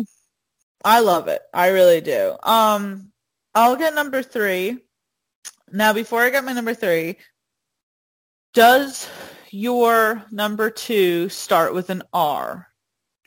No, it starts with a K. I'm very confused as to what that is then. Okay, well, I feel... One of your favorite TV shows right now came from this movie. Okay, well, I still don't know what it is, but that's fine. Oh my God. Are you blonde? Did you dye your hair? Are you blonde now? Oh, leave me alone. But whatchamacallit? What was I gonna say? Okay, well, I feel as if I can't not put this movie on, right? But I also feel as if it's been a long time since I've seen it, so you're gonna have to, like, help me out here with the description of it. But I wanted to put Remember the Titans down. Oh, I know of this movie. I know I've seen it, but I don't remember it. Oh, really? I thought, like, you knew this. I've seen it once upon a time, but I don't remember it. I'm sorry. Oh, it's perfectly fine. I'm going to pull up the Wikipedia to help me out here. But just to let you guys know, like, when I think about sports movies, even though it's been a long time since I've seen this movie, it's like, to me, this was the movie that showed me that it doesn't really matter if I like sports or not. This is a good fucking movie. Yeah. Like, and it also is one of my favorite Denzel Washington movies of all time. Like, oh, he was in that. Yeah, so, you know, the whole point about Remember the Titans is that the whole thing was that it was during the time where, you know, segregation was just starting not to happen, you know? Yeah. When I should say desegregation then. I like getting tongue-tied this morning. You know? So it's like you have where you have desegregation happening, you have where Denzel Washington, who, you know, is a coach and he's black, going to coach an all-white football team. And obviously that starting racial tensions and all that. And during the course of the movie, he also then decides to start merging. Let me actually read the thing instead of like going out of my ass here. I'm just going to read like the first paragraph here. You Do know, it, girl. I believe in you. it says, you know, during Virginia, right, a newly integrated. Oh, it says at the newly integrated T.C. Williams High School in Alexandria, Virginia, Herman Boone, a black head coach who was supposed to lead the black high school's football team, is assigned to coaching staff under current white head coach Bill Yost, who previously led the white high school and has been nominated, blah, blah, blah. In an attempt to placate rising racial tensions and the fact that all other high schools are whites only, the school district decides to change course and name Boone the head coach. He refuses, believing it's unfair to Yost, but relents after seeing what it means to the black community. Yost is then offered and blah, blah, blah, blah, blah, blah, blah, blah, blah, blah. Anyway, boom, there you go. Anyway, my whole point here is saying that then so you have these two schools integrating and where now you have black students and white students having to play football together. And it's all just like Denzel Washington just coaching these kids and really just helping, you know, at least for them, obviously not for the whole community, but at least for these students, helping them to, you know, stop this whole racial tension bullshit pretty much, right? To integrate with each other. Not want like him as the coach anyways, and they were like pulling their kids out. Yeah, hell no, they didn't want him as their coach, right? And it's like a super inspiring movie where it's like he breaks down these, you know, racial tensions that like these kids don't even know why they feel this way, right? They're just taught this bullshit.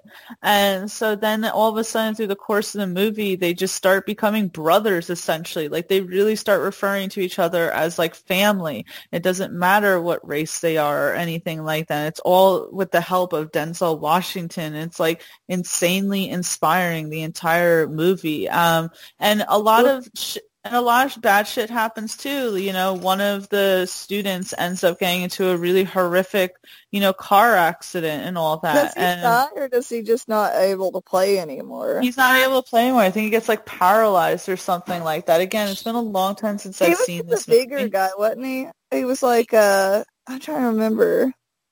Yeah, I mean, he was a big guy, and then he was also I think he was the white student who, say, was the loudest about not wanting the black students to be with them. And then he ends up the most, you know, referring to one of the black guys as his brother, right? And he even, I think, like breaks up with his girlfriend because his girlfriend has a problem with them being friends. It's like, again, it's been a while since I've seen this, but all I remember from this movie was just how utterly inspiring what it was, the final game that they play at the end of the movie and the tribute that they do for the unity with each other, to show everyone that it's possible to be unified, was just so great.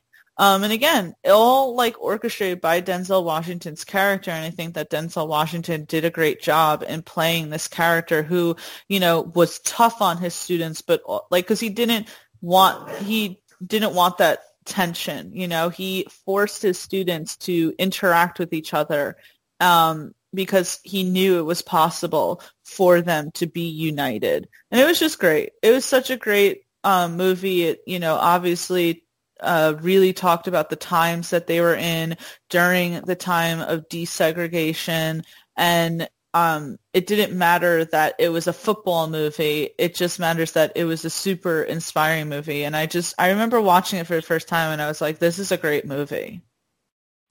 I love movies like that because I was going to say, I think I have seen it, but it was at school, so I wasn't really paying attention because I was such a big book buff back then. And so I always was like, I would always be like, can I read instead? Like, instead of watching this movie. But so I feel like, I don't know, that sounds good though. I kind of wish I had paid more attention now. Yeah, I mean, it says like while celebrating the victory, Jerry is severely injured in a car accident when he drives through an intersection against an oncoming truck. He's paralyzed from the waist down. Um, so that sucks. But I don't know. It's just like it's really I don't know. I probably should have done a better job explaining this, but I feel like it's been out so long that I'm hoping that enough people have seen Remember the Titans, and how good this frickin' movie is. Oh no, I remember it being really good because I think at first, like as a kid, I was like, God, I don't want to watch a football movie. And I think that's how I was too, because God, when did this come out? Let me look at what year this friggin' thing came out. In 2000. God, so I was 10 years old. I had to have seen it after that, but probably not that long after that, where I was like, I don't want to watch a football movie, but I watched it anyway, and I'm really glad that I did. Because I don't know, it was just like really good. I love movies like that are breaking down these, bullshit walls that should have never been there to begin with, right? So yeah. I just love the whole idea of it. And I suggest anyone, I probably should rewatch this movie because it's been a while since I watched it, and I just saw it's on Disney Plus. So yeah. I feel like maybe I will need to have to like rewatch it and really like soak it in. I do remember the guy getting in the accident and being like just so upset, and I was like, I don't want to like this movie. I just love movies where people at first don't like each other and then they come together and they're like family afterwards. And I think that's why I liked that movie so much, because it was the ultimate of, such tension amongst people and people just being hateful for no reason, not even realizing why they should be hateful in the first place, and then interacting, with each other and realizing that, we as humans have more in common than we don't, right? And yeah. I think that was a lot of what the message of the movie was. And, again, one of Denzel Washington's best films and one of his best performances in my eyes. He was really good, by the way. Speaking of really good Denzel Washington movies, The Equalizer. Do you know I still haven't seen that? I gotta check that out. I know. Have you ever seen? Speaking about him now, but who doesn't love some Denzel? We need to have a top 10 Denzel movies. Yeah, right. But have you ever seen Training Day? No, I haven't. You've told me about it, and I was like, that sounds like it's stressed me out. It's such a good movie, though. He plays a bad guy.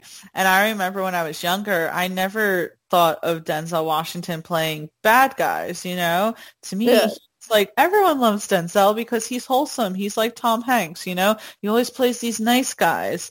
So when I saw Training Day, I was like, oh, he's an asshole. And he's a monster.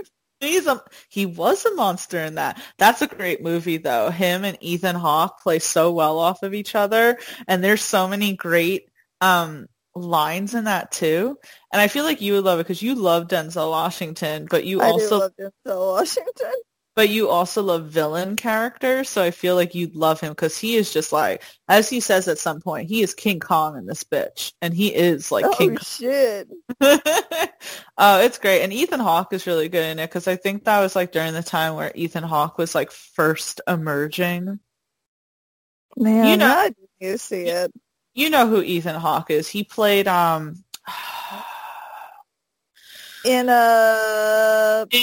in The Magnificent Seven, he played... because he's also going to be in that new Marvel movie coming out. Oh my God, no, the Marvel show. Isn't that exciting? Yeah. He's playing the villain in the Moon Knight show. It's like, that's so when I thought, I was like, me and Tia are going to be all over this. Well, it's so exciting to see these actors, again, that you would say to yourself, oh, they'll never be in a Marvel film. But Christian Bale, Ethan Hawke, and I'm like, oh, no, Ethan Hawke's going to be great in it. I'm really excited for him to do that. But whatchamacallit? We love a villain. I just thought to myself, so Denzel Washington and Ethan Hawke were in Training Day, and then they also ended up being in Magnificent Seven together.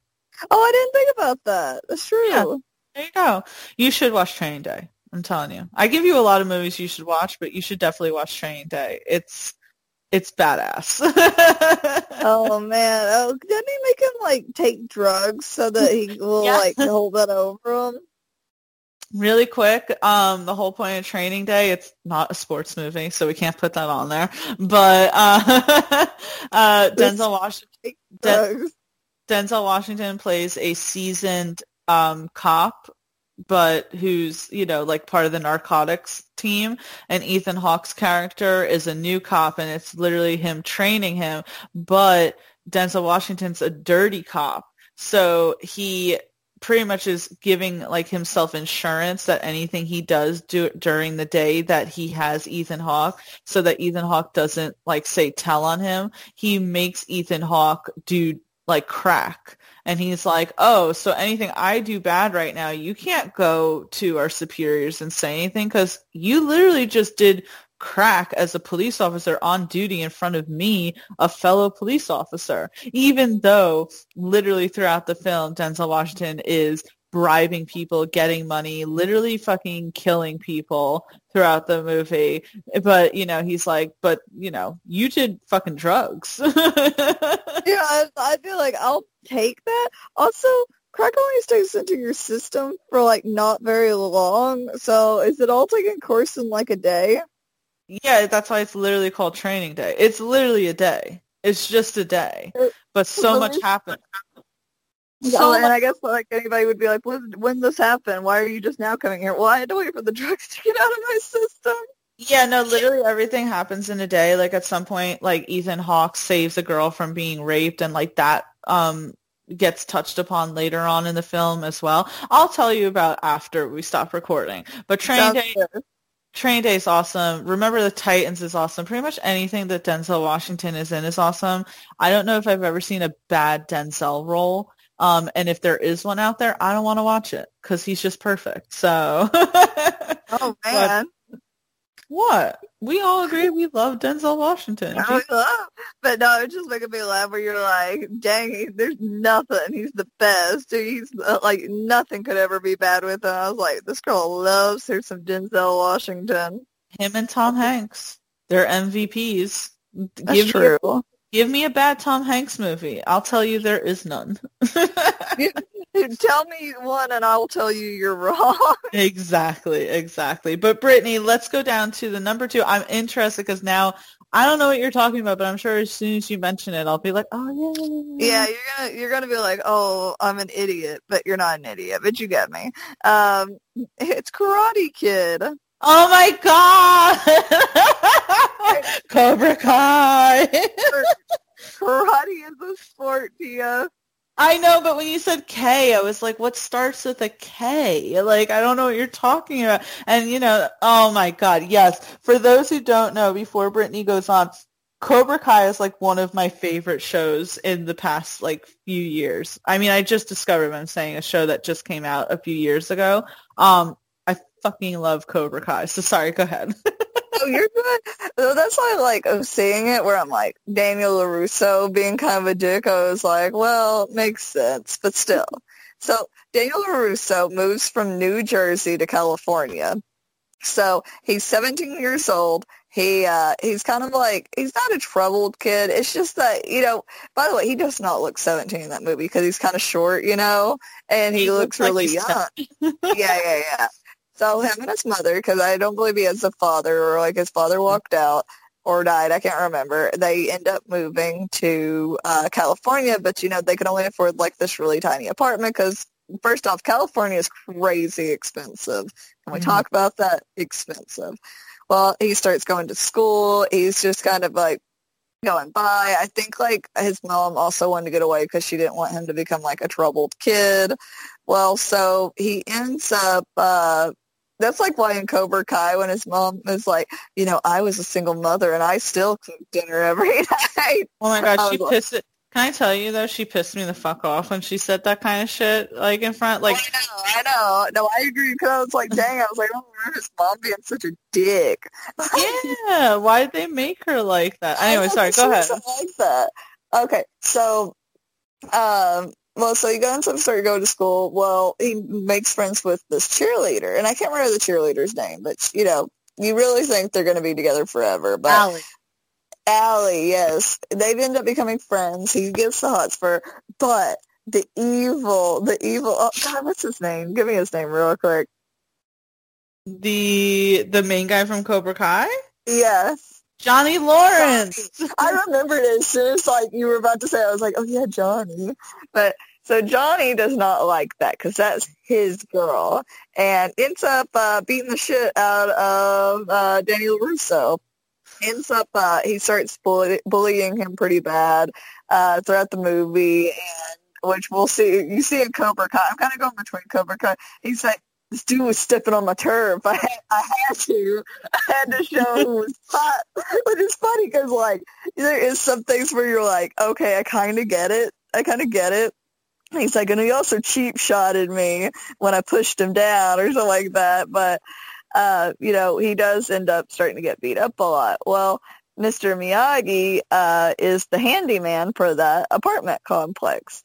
And he does see where Danny at some point is about to get just his whole ass beaten in, like totally caved in. And Mr. Miyagi beats the shit out of all of them. But the thing is that Johnny, his dojo is Cobra Kai, and so he's a black belt. So it's like Johnny can't really do anything about like fighting back with these guys because they're all trained fighters. But Mr. Miyagi single-handedly just beats all of them, and he takes Danny under his wing. He's like, I'm going to teach you karate, but he only wants it to be like a self-defense thing. Mm-hmm. Well, I love Mr. Miyagi. When he passed away, I was pretty distraught about it too. I love Mr. Miyagi. You do find out he had like a Medal of Honor. He served in the war. I think it was like he was served in World War II because you got to remember this movie's in the 80s, and so he was already older by this point with this. But he served in World War II. It was during the time like Japanese citizens were being interned, which is fucking awful.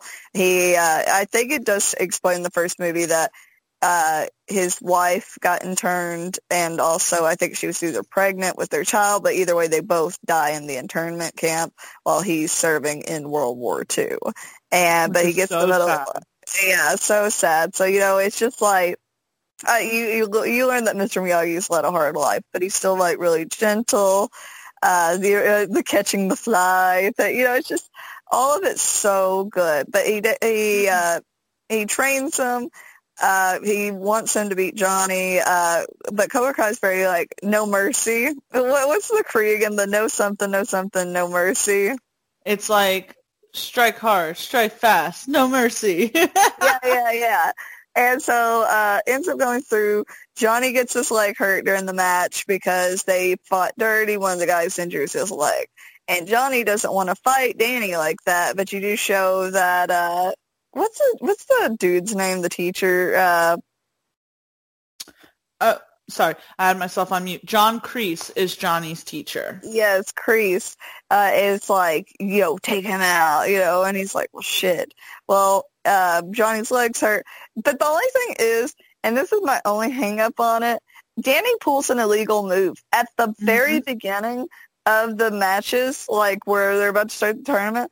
They say no striking the head. Mm-hmm. That's the thing. And Danny swan kicks him in the motherfucking mouth. He fucking takes him out to you. And that's the only thing. And he ends up winning. I can't remember what the second one is about. It doesn't focus on Cobra Kai, but I think it is him going into other tournaments. I think he ends up going to like another country. It's really good too, but that's why I was singing, because only a man and a man's got to learn to take it. Me and my dad sing that all the time together because that's the music that plays when he's going through the tournament. But Cobra Kai is so good because you do learn that Johnny was a troubled kid. From his perspective, he wasn't just a monster. He was just like, this kid came in and was trying to take his girl, and like I'm at a Halloween party and he just like sprayed me with a hose for no reason. So yeah, I got to teach that kid a lesson. But then his teacher came out of nowhere and beat my ass. It's like, it's just so funny. It's just funny seeing the different perspectives on it. But I count it as a sports movie because they do go through the tournament, and it is him like on a quest to get good and beat Johnny. Karate's definitely a sport. I will say Cobra Kai season 3 does follow a lot of what happened in the second movie, which I never seen, but I watched the first 2 seasons of Cobra Kai without having watched Karate Kid, and I didn't feel lost at all because they do a lot of like clips from the movie flashbacks. They do a great job. So the season 3, I guess in the second movie, Daniel has to go to Japan, and he defeats a rival over there. And season 3 is really good because it's him going back to Japan for another reason, having to deal with his car dealership, interacting with people who and the same actors who are in the second Karate Kid, and They're even them all back. Which all I back. thought was crazy he didn't end up with Allie. Yeah, Allie does show up though in season 3. I will say that. But they thought that she would. I'm Team Allie. I'm Team Carmen. I love Miguel's mom in Cobra Kai, so I probably need to actually watch it happen before I choose a side. But still, I don't know. He was so in love with her. Yeah, but you gotta watch season 3. Season 3, Johnny and Carmen, man. But anyway, this isn't Cobra Kai. You mentioned Karate Kid. So anyway, my experience with this is I had never seen Karate Kid. I knew about it. Shame. I'm just saying I knew about it, right? Because I feel like you can't not live right past the 80s and not know about Karate Kid. It's integrated so much into our pop culture. People talk about it all the time. They did that god-awful remake with Jackie Chan and Will Smith's kid that everyone hated. It was so bad. And so then you were the one who was, and so Cobra Kai came out, right? And people talked about it all the time. I have listened to so many podcasts where people are just mentioning it and they're like, it's so good. And you watched it, or at least you watched the first season, and you were like, you should watch this. Johnny is awesome. So I decided to check it out. And obviously now I'm a huge fan. I binge watched seasons 1 and 2 within 2 days, and when season 3 came out, I literally binge watched it in one day. It's so good, and I will echo the thing that everyone says: it has no business being so good. I love it, and you don't need to have seen these movies to watch the show because it does a great job in catching you up. But after I watched seasons 1 and 2, Paulie and I did decide to sit down and watch the first Karate Kid. Now, he's seen the movie. I haven't. And I will admit, but I'm not trying to burst your bubble or anything, I didn't necessarily like the movie. But I think that's just what Cobra Kai. Fucking Johnny got into your head. Twist made it where you couldn't enjoy it. You know what? You're dead to me. No, I think the whole thing is looking, maybe if I grew up watching it, it'd be different, but watching it from this lens where it's a low budget, 80s movie, there are things. I can't be friends with you. Did you call budget? Did you just call my favorite movie low budget?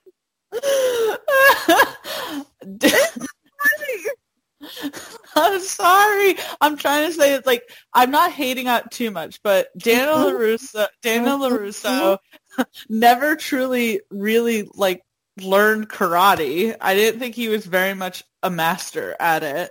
The second movie focuses on him being really good. I will say that as I was watching Karate Kid, I was trying to look out for the things that Johnny was saying, but I will say that Johnny definitely remembers events not so correctly because Allie and him were broken up, so it was there's that, and he did destroy her boombox, which, by the way, Johnny admits in the 3rd season was wrong. But whatchamacallit, but Daniel shouldn't have sprayed him with water in, the frickin' bathroom. I disagreed with that. I did like Mr. Miyagi, though. Mr. Miyagi. He was so good. I loved him taking Daniel under his wing. And that scene where because I believe he gets drunk, and that's where he admits what happened to his wife and kid, was really powerful for them, I feel to mention in the 80s, because, I feel it's only been till recently that American people want to admit that we did a lot of wrong things in former wars, right? And I think that, the Japanese saw us have German internment camps because freaking in the 40s we had a huge German population. You could have said the same for them, but we only did it to our fucking Japanese citizens. So it's messed up.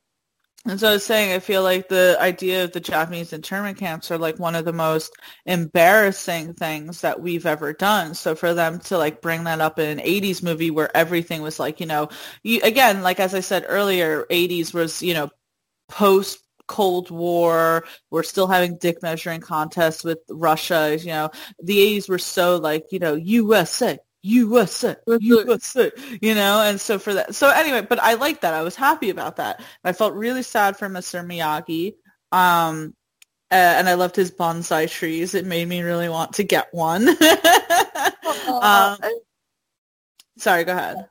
I just literally love Mr. Miyagi. I just really liked him, especially growing up. And still, I want to take karate even as an adult because I wanted to so bad as a kid, but we didn't have any places here in Arkansas close by. So I did take karate as a kid, but not for very long. What? Yeah, we have karate. We have karate dojos here. Oh my God, Sophia doesn't tell me. I told you when I was a kid I did a lot of sports. I can't tell you all the sports. There were a lot of them. Just hoping something would stick. I was in karate for a short time, but my problem was, not to be weird, but I hit puberty at a very young age, right? Younger than most kids. So I got very tall. At a younger age. So I was, say, too tall for the kids division, but then they put me in the adult division, and I'm a kid among adults, so you're not making friends. And the whole point of my mom putting me in something like that was so that I could, have a social life. Bad. Why would they do that to you? Because they're you're too big for the young kids. So I literally only got to a white belt with 3 black stripes on it. But anyway, my point is, I did take karate for a short period of time when I was younger. Whatchamacallit. No, there were great parts of Karate Kid. I laughed when Daniel caught the fly and Mr. Miyagi was pissed because he's like, I've been trying to do that for years, fuck you. And then Mr. Miyagi giving Daniel his car at the end.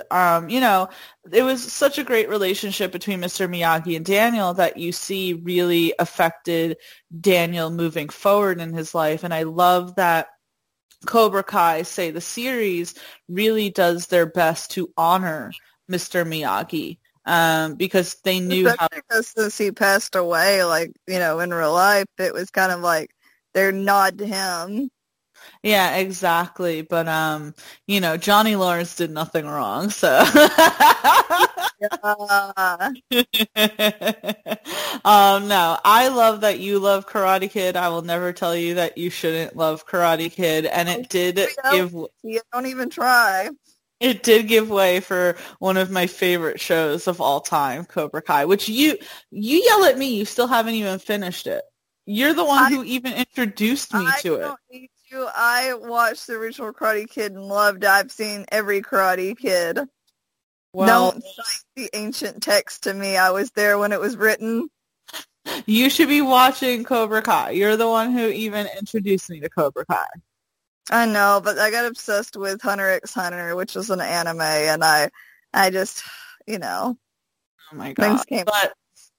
But on that note, we are down to the number 1 on our top 10 best sports movies. Let's go through the list before we get to our number 1, and we have number 10, The Blind Side, number 9, Talladega Nights, number 8, Waterboy, number 7, Rocky IV, number 6, Creed, number 5, Ford versus Ferrari, number 4, Happy Gilmore, number 3, Remember the Titans, number 2, Karate Kid, and number 1 is going to be my pick, and it's going to be probably my favorite sports movie of all time, and you probably have never heard of it, but that's okay.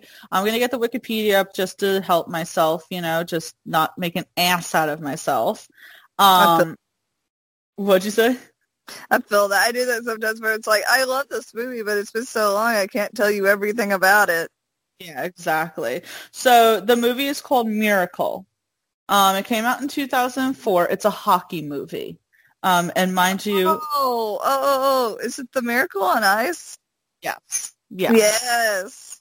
So for those who don't know, it is a sports film that took place. So the whole thing is about the coach Herb Brooks, and the American hockey team won the 1980 Winter Olympics medal for hockey. And the reason why it was such a miracle is why they call it like a miracle is, first of all, I believe the sportscaster is the one when the Americans won, him shouting like it's a miracle, because for decades prior, the Americans could never beat the Russians. It was all about the Russians. Yeah, and they were supposed to be like a team of nobodies, like like just amateurs. Yeah, so that was the great thing about this team, right? Is that, and this has never happened after that either. When you have an Olympic sports team, it's like you have to have these athletes who are in divisions and they're, freaking going through, and they get picked, by the Olympic division team, and they're, going through all these, other official sort of things, right? But for the 1980 Olympics American hockey team, they, as Brittany just said, sorry, my cat decided to try to jump up on the fridge and knocked a bunch of shit over. I apologize, everyone who's listening to that. Of course, right as I have the number one, Sunny, you really had to go there, didn't you? Oh my gosh, well, you saying it was Sunny was all I needed to know. I apologize, everyone. Give me 1 second because I want to make sure that glass didn't just break right now, because that would have been a disaster. Kitties to step on it either. Exactly. So anyway, as Brittany just said, the really unique thing about this was that they literally held tryouts for nobodies, people who have never been in the Olympics, people who are just regular hockey players. And what was interesting about the movie itself is that most of the players were actual hockey players. Some of them were actors, but most of the team were hockey players because they wanted the authenticity of making it look very realistic, Yeah. And so the thing is that, what's crazy is that you have all these players who are just amateurs coming in. They're from different schools. There's rivalries going on and all that. And pretty much like the coach having to tell them, like, doesn't matter what school you were formerly, playing for. You're part of the USA fucking, division now. And it was just like this whole thing of this coach, trying to get everyone to believe in the fact that, like, he knew what he was doing, because everyone's like, what are you doing? We have all these professional hockey players. And he's like, yeah, and none of these professional hockey players have been able to defeat the Russians. They all were so skeptical of him getting these amateurs to come in. And even you at some point thought that they weren't willing to put in the work because some of them were lazy. He gave them homework to do. None of them some of them didn't want to fill out the thing or anything. But it was like him just pushing them and them all coming together to fight against the Russian team who has won for decades practically. And it's just like, again, I sit there and say that people are probably like, what's the big fucking deal? And it's like, you have to, again, remember, this is post-Soviet Union era. This is a 1980 Olympics. They're still in the Cold War during the 80s. It was probably right after the Cold War ended, like, just barely. And all these things are, like, symbolic, right? Because you're fighting a war, or you're gonna fight a war. You're getting prepared for the war. That's what a Cold War is, right? Mm-hmm. And then suddenly your teams are playing a sport for the whole entire world to watch. At that point, it becomes just so much more than a sport. It's a symbol. Who can win? It's the same thing like there's a show on Apple TV Plus called For All Mankind. And, you know, in real life, it was America who put the first man on the moon. But in the show, it's like, what if Russia put the first man on the moon? And it's like, all that's symbolic. In the end, it's like, what does it really matter who gets to the moon first, right? But it's like, it's symbolic. Like, oh. Well, you know. it's kind of like it was symbolic whenever, you know, Hitler was so obsessed with, like, eugenics and, like, the master race and all that. And then I'm trying to remember his name, but then an African-American athlete beat his best people, and it, like, really, like, it really was probably. like, what'd you say? It shook things up probably. It probably, like, really made a statement. The thing is that it made him a public embarrassment of, like, with their whole, like, master race thing in front of everybody, showing, like, somebody, like, can be just as good no matter what the color of their skin was, and that was totally against what he was trying to put out there. Yeah, exactly. So it's like, I just love this movie just because, I don't know, it, like, you go through a movie and it's like you really just want them to win because they are, and it also goes into the whole idea of, like, an underdog, right? In general, the Americans were underdogs when compared to the Russians in the Olympics, especially in the hockey division. And then to have a whole team where you have all of these, you know, amateurs who aren't professional, really professional hockey players, and they're the ones to come together and defeat the Russian team. It just, like, it's what you want from a movie. You want to feel that feel good. You want that underdog story, and that's so it. And it's like this piece of history that people literally freak the fuck out over. You know, I feel like we're so excited over it, but you know the Russian, like, athletes are like, so still bad. like, you remember that time we really sucked to fucking amateurs? Like, they're probably, like, still salty over it.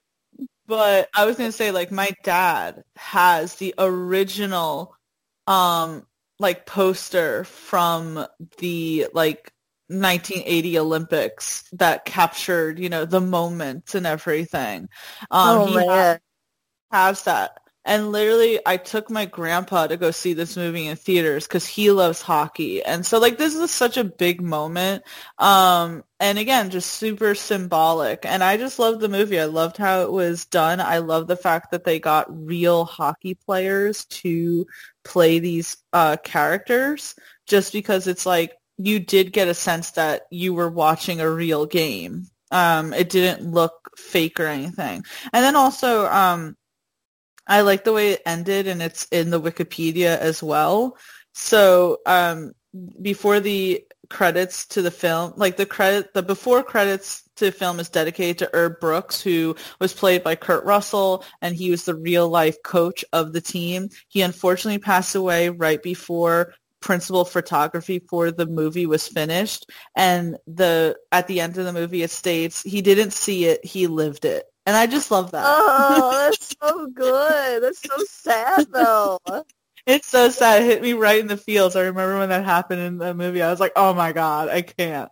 So, yeah, I love Miracle, and I think that it is my favorite sports movie to date.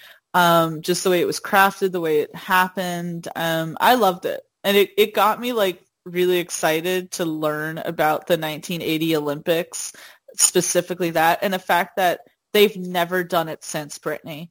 They never have had just tryouts where you can come and try out for the team ever since then. Ever since after that, it's heavily regulated who gets on the American team for any of the sports in both the Winter and Summer Olympics. So it's like, and you know how much I love the Olympics too.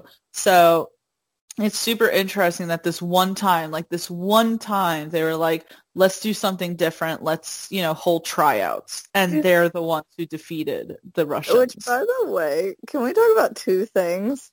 One, isn't it so funny? Remember all the shit that Michael Phelps got for smoking weed? And, like, Stupid. nowadays we're like, so there's so much worse things you could be doing. But now we actually had, like, with the everything that happened on recently with the Capitol, and it's like there was a freaking Olympian there, like an ex-Olympian. I didn't hear about that. That's yeah. When that whole Michael Phelps thing happened, they were like, he's gonna have to give back his medals. I'm like, why? He just smoked pot. Like, Yeah, what it's not do you like think they about gave that? him a freaking, like, made him swim faster. At some point, like, okay, this is going to be really like a bold statement here, but at some point, like 98% of the people who were playing professional baseball were on steroids. Oh, that's true. Uh, Yeah, yeah. Like, I feel like it's in that world. It's kind of like bodybuilding. It would be very hard to ever find a bodybuilder that has not taken steroids. Well, I mean, they proved like Lance Armstrong was on steroids and that's how he won all of his medals. So I understood asking him to give his medals What back. about Arnold Schwarzenegger? He was like, he was juicing back in the day. Do you see how brolic he was? I'm sorry, that doesn't come naturally. Yeah. I was going to say, if anything, it's impressive that Michael Phelps won all those medals by smoking pot. Wouldn't that make you lazy? I mean, I to feel be like to be a swimmer, what? you really got to be a swimmer. You have to be really dedicated, and it's like, damn, he was smoking pot while doing that. Good for him. Yeah, I feel like not want to do anything, and he's over here winning like Olympic gold medals. Shit. Michael Phelps didn't stop. I remember every time I saw him in Atlanta, I was like, oh, there he is. He's taking home the golds. He was just sweeping Every that time shit I up. was like, oh, freaking Ansley back in the day had the biggest crush on Michael Phelps. I think most people did. I know I did. Oh my gosh. What? An Olympian. He's the best of the best. Oh, man. By the way, I read a thing that one of the few things people don't know is freaking all those Olympians are having so much sex at the Olympics. I could imagine. They say like it's so bad they have to make sure like they have like a bunch of condoms on hand and in those like places that they're staying because you have so many people mingling, and also you have people that connect over the fact that they're like Olympians, you know? It has to be a combination of like so many other things. It's like, they're in a different country. They're all like merged together. It's like mingling, as you said, but then it's like, they're all like hopped on that like alpha energy because they're all like, dominant athletes. So it's like, I could imagine. It's like a breeding ground. A freaking ground. Oh my God. But people are like, what the fuck? Brittany, before we wrap everything up, did you have any honorable mentions that you didn't get to put on the list?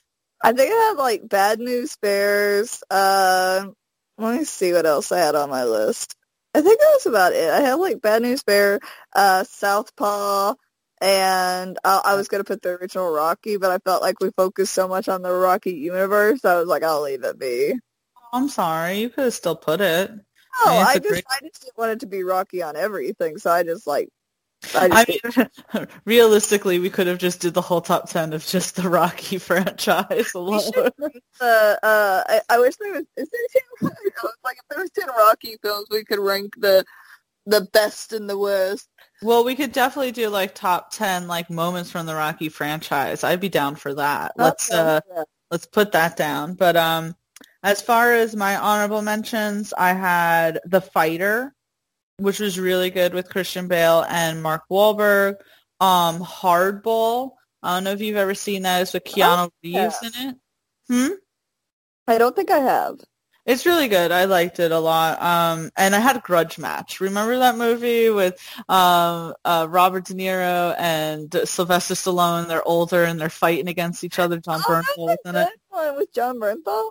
Yeah. I thought it was a good movie regardless. I really liked Grudge Match. Yeah, exactly. I love that movie. It was so fun. What did he say to that one person? He's like, your mom was so good, I named my son after after her best move or something.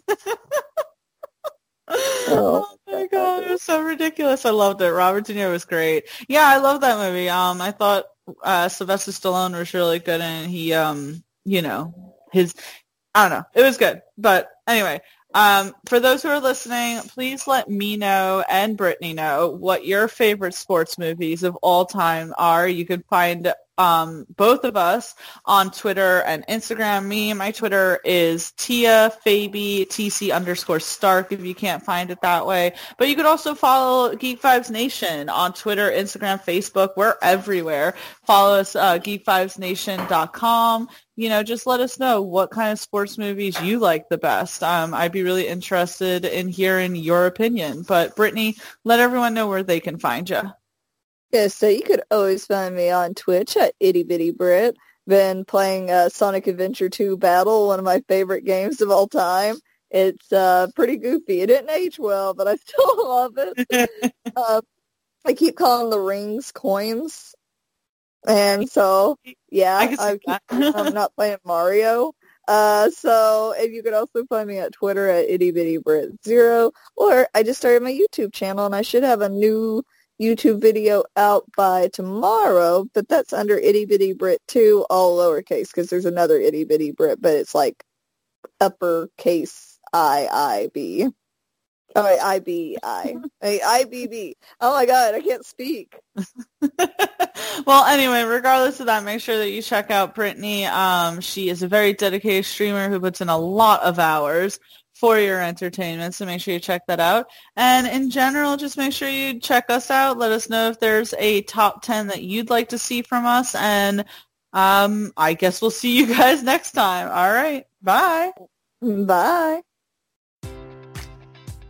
Enjoy all your favorite sports like never before at BetMGM. Sign up using code CHAMPION and receive up to $1,500 back in bonus bets if you don't win your first bet. When you register with BetMGM, you'll get instant access to a variety of parlay selection features, live betting options, and the best daily promotions in the business. And with BetMGM at your fingertips, every play and every game matters more than ever. Remember to use code CHAMPION and receive up to $1,500 back in bonus bets if you don't win your first bet. Place your money line, prop, or parlay bets with the king of sportsbooks today. BetMGM and GameSense remind you to play responsibly. See BetMGM.com for terms. 21 plus only. Virginia only. New customer offer. Subject to eligibility requirements. Rewards are non-withdrawable bonus bets that expire in 7 days. Gambling problem? Call 1-800-GAMBLER. Promotional offer not available in Washington, D.C.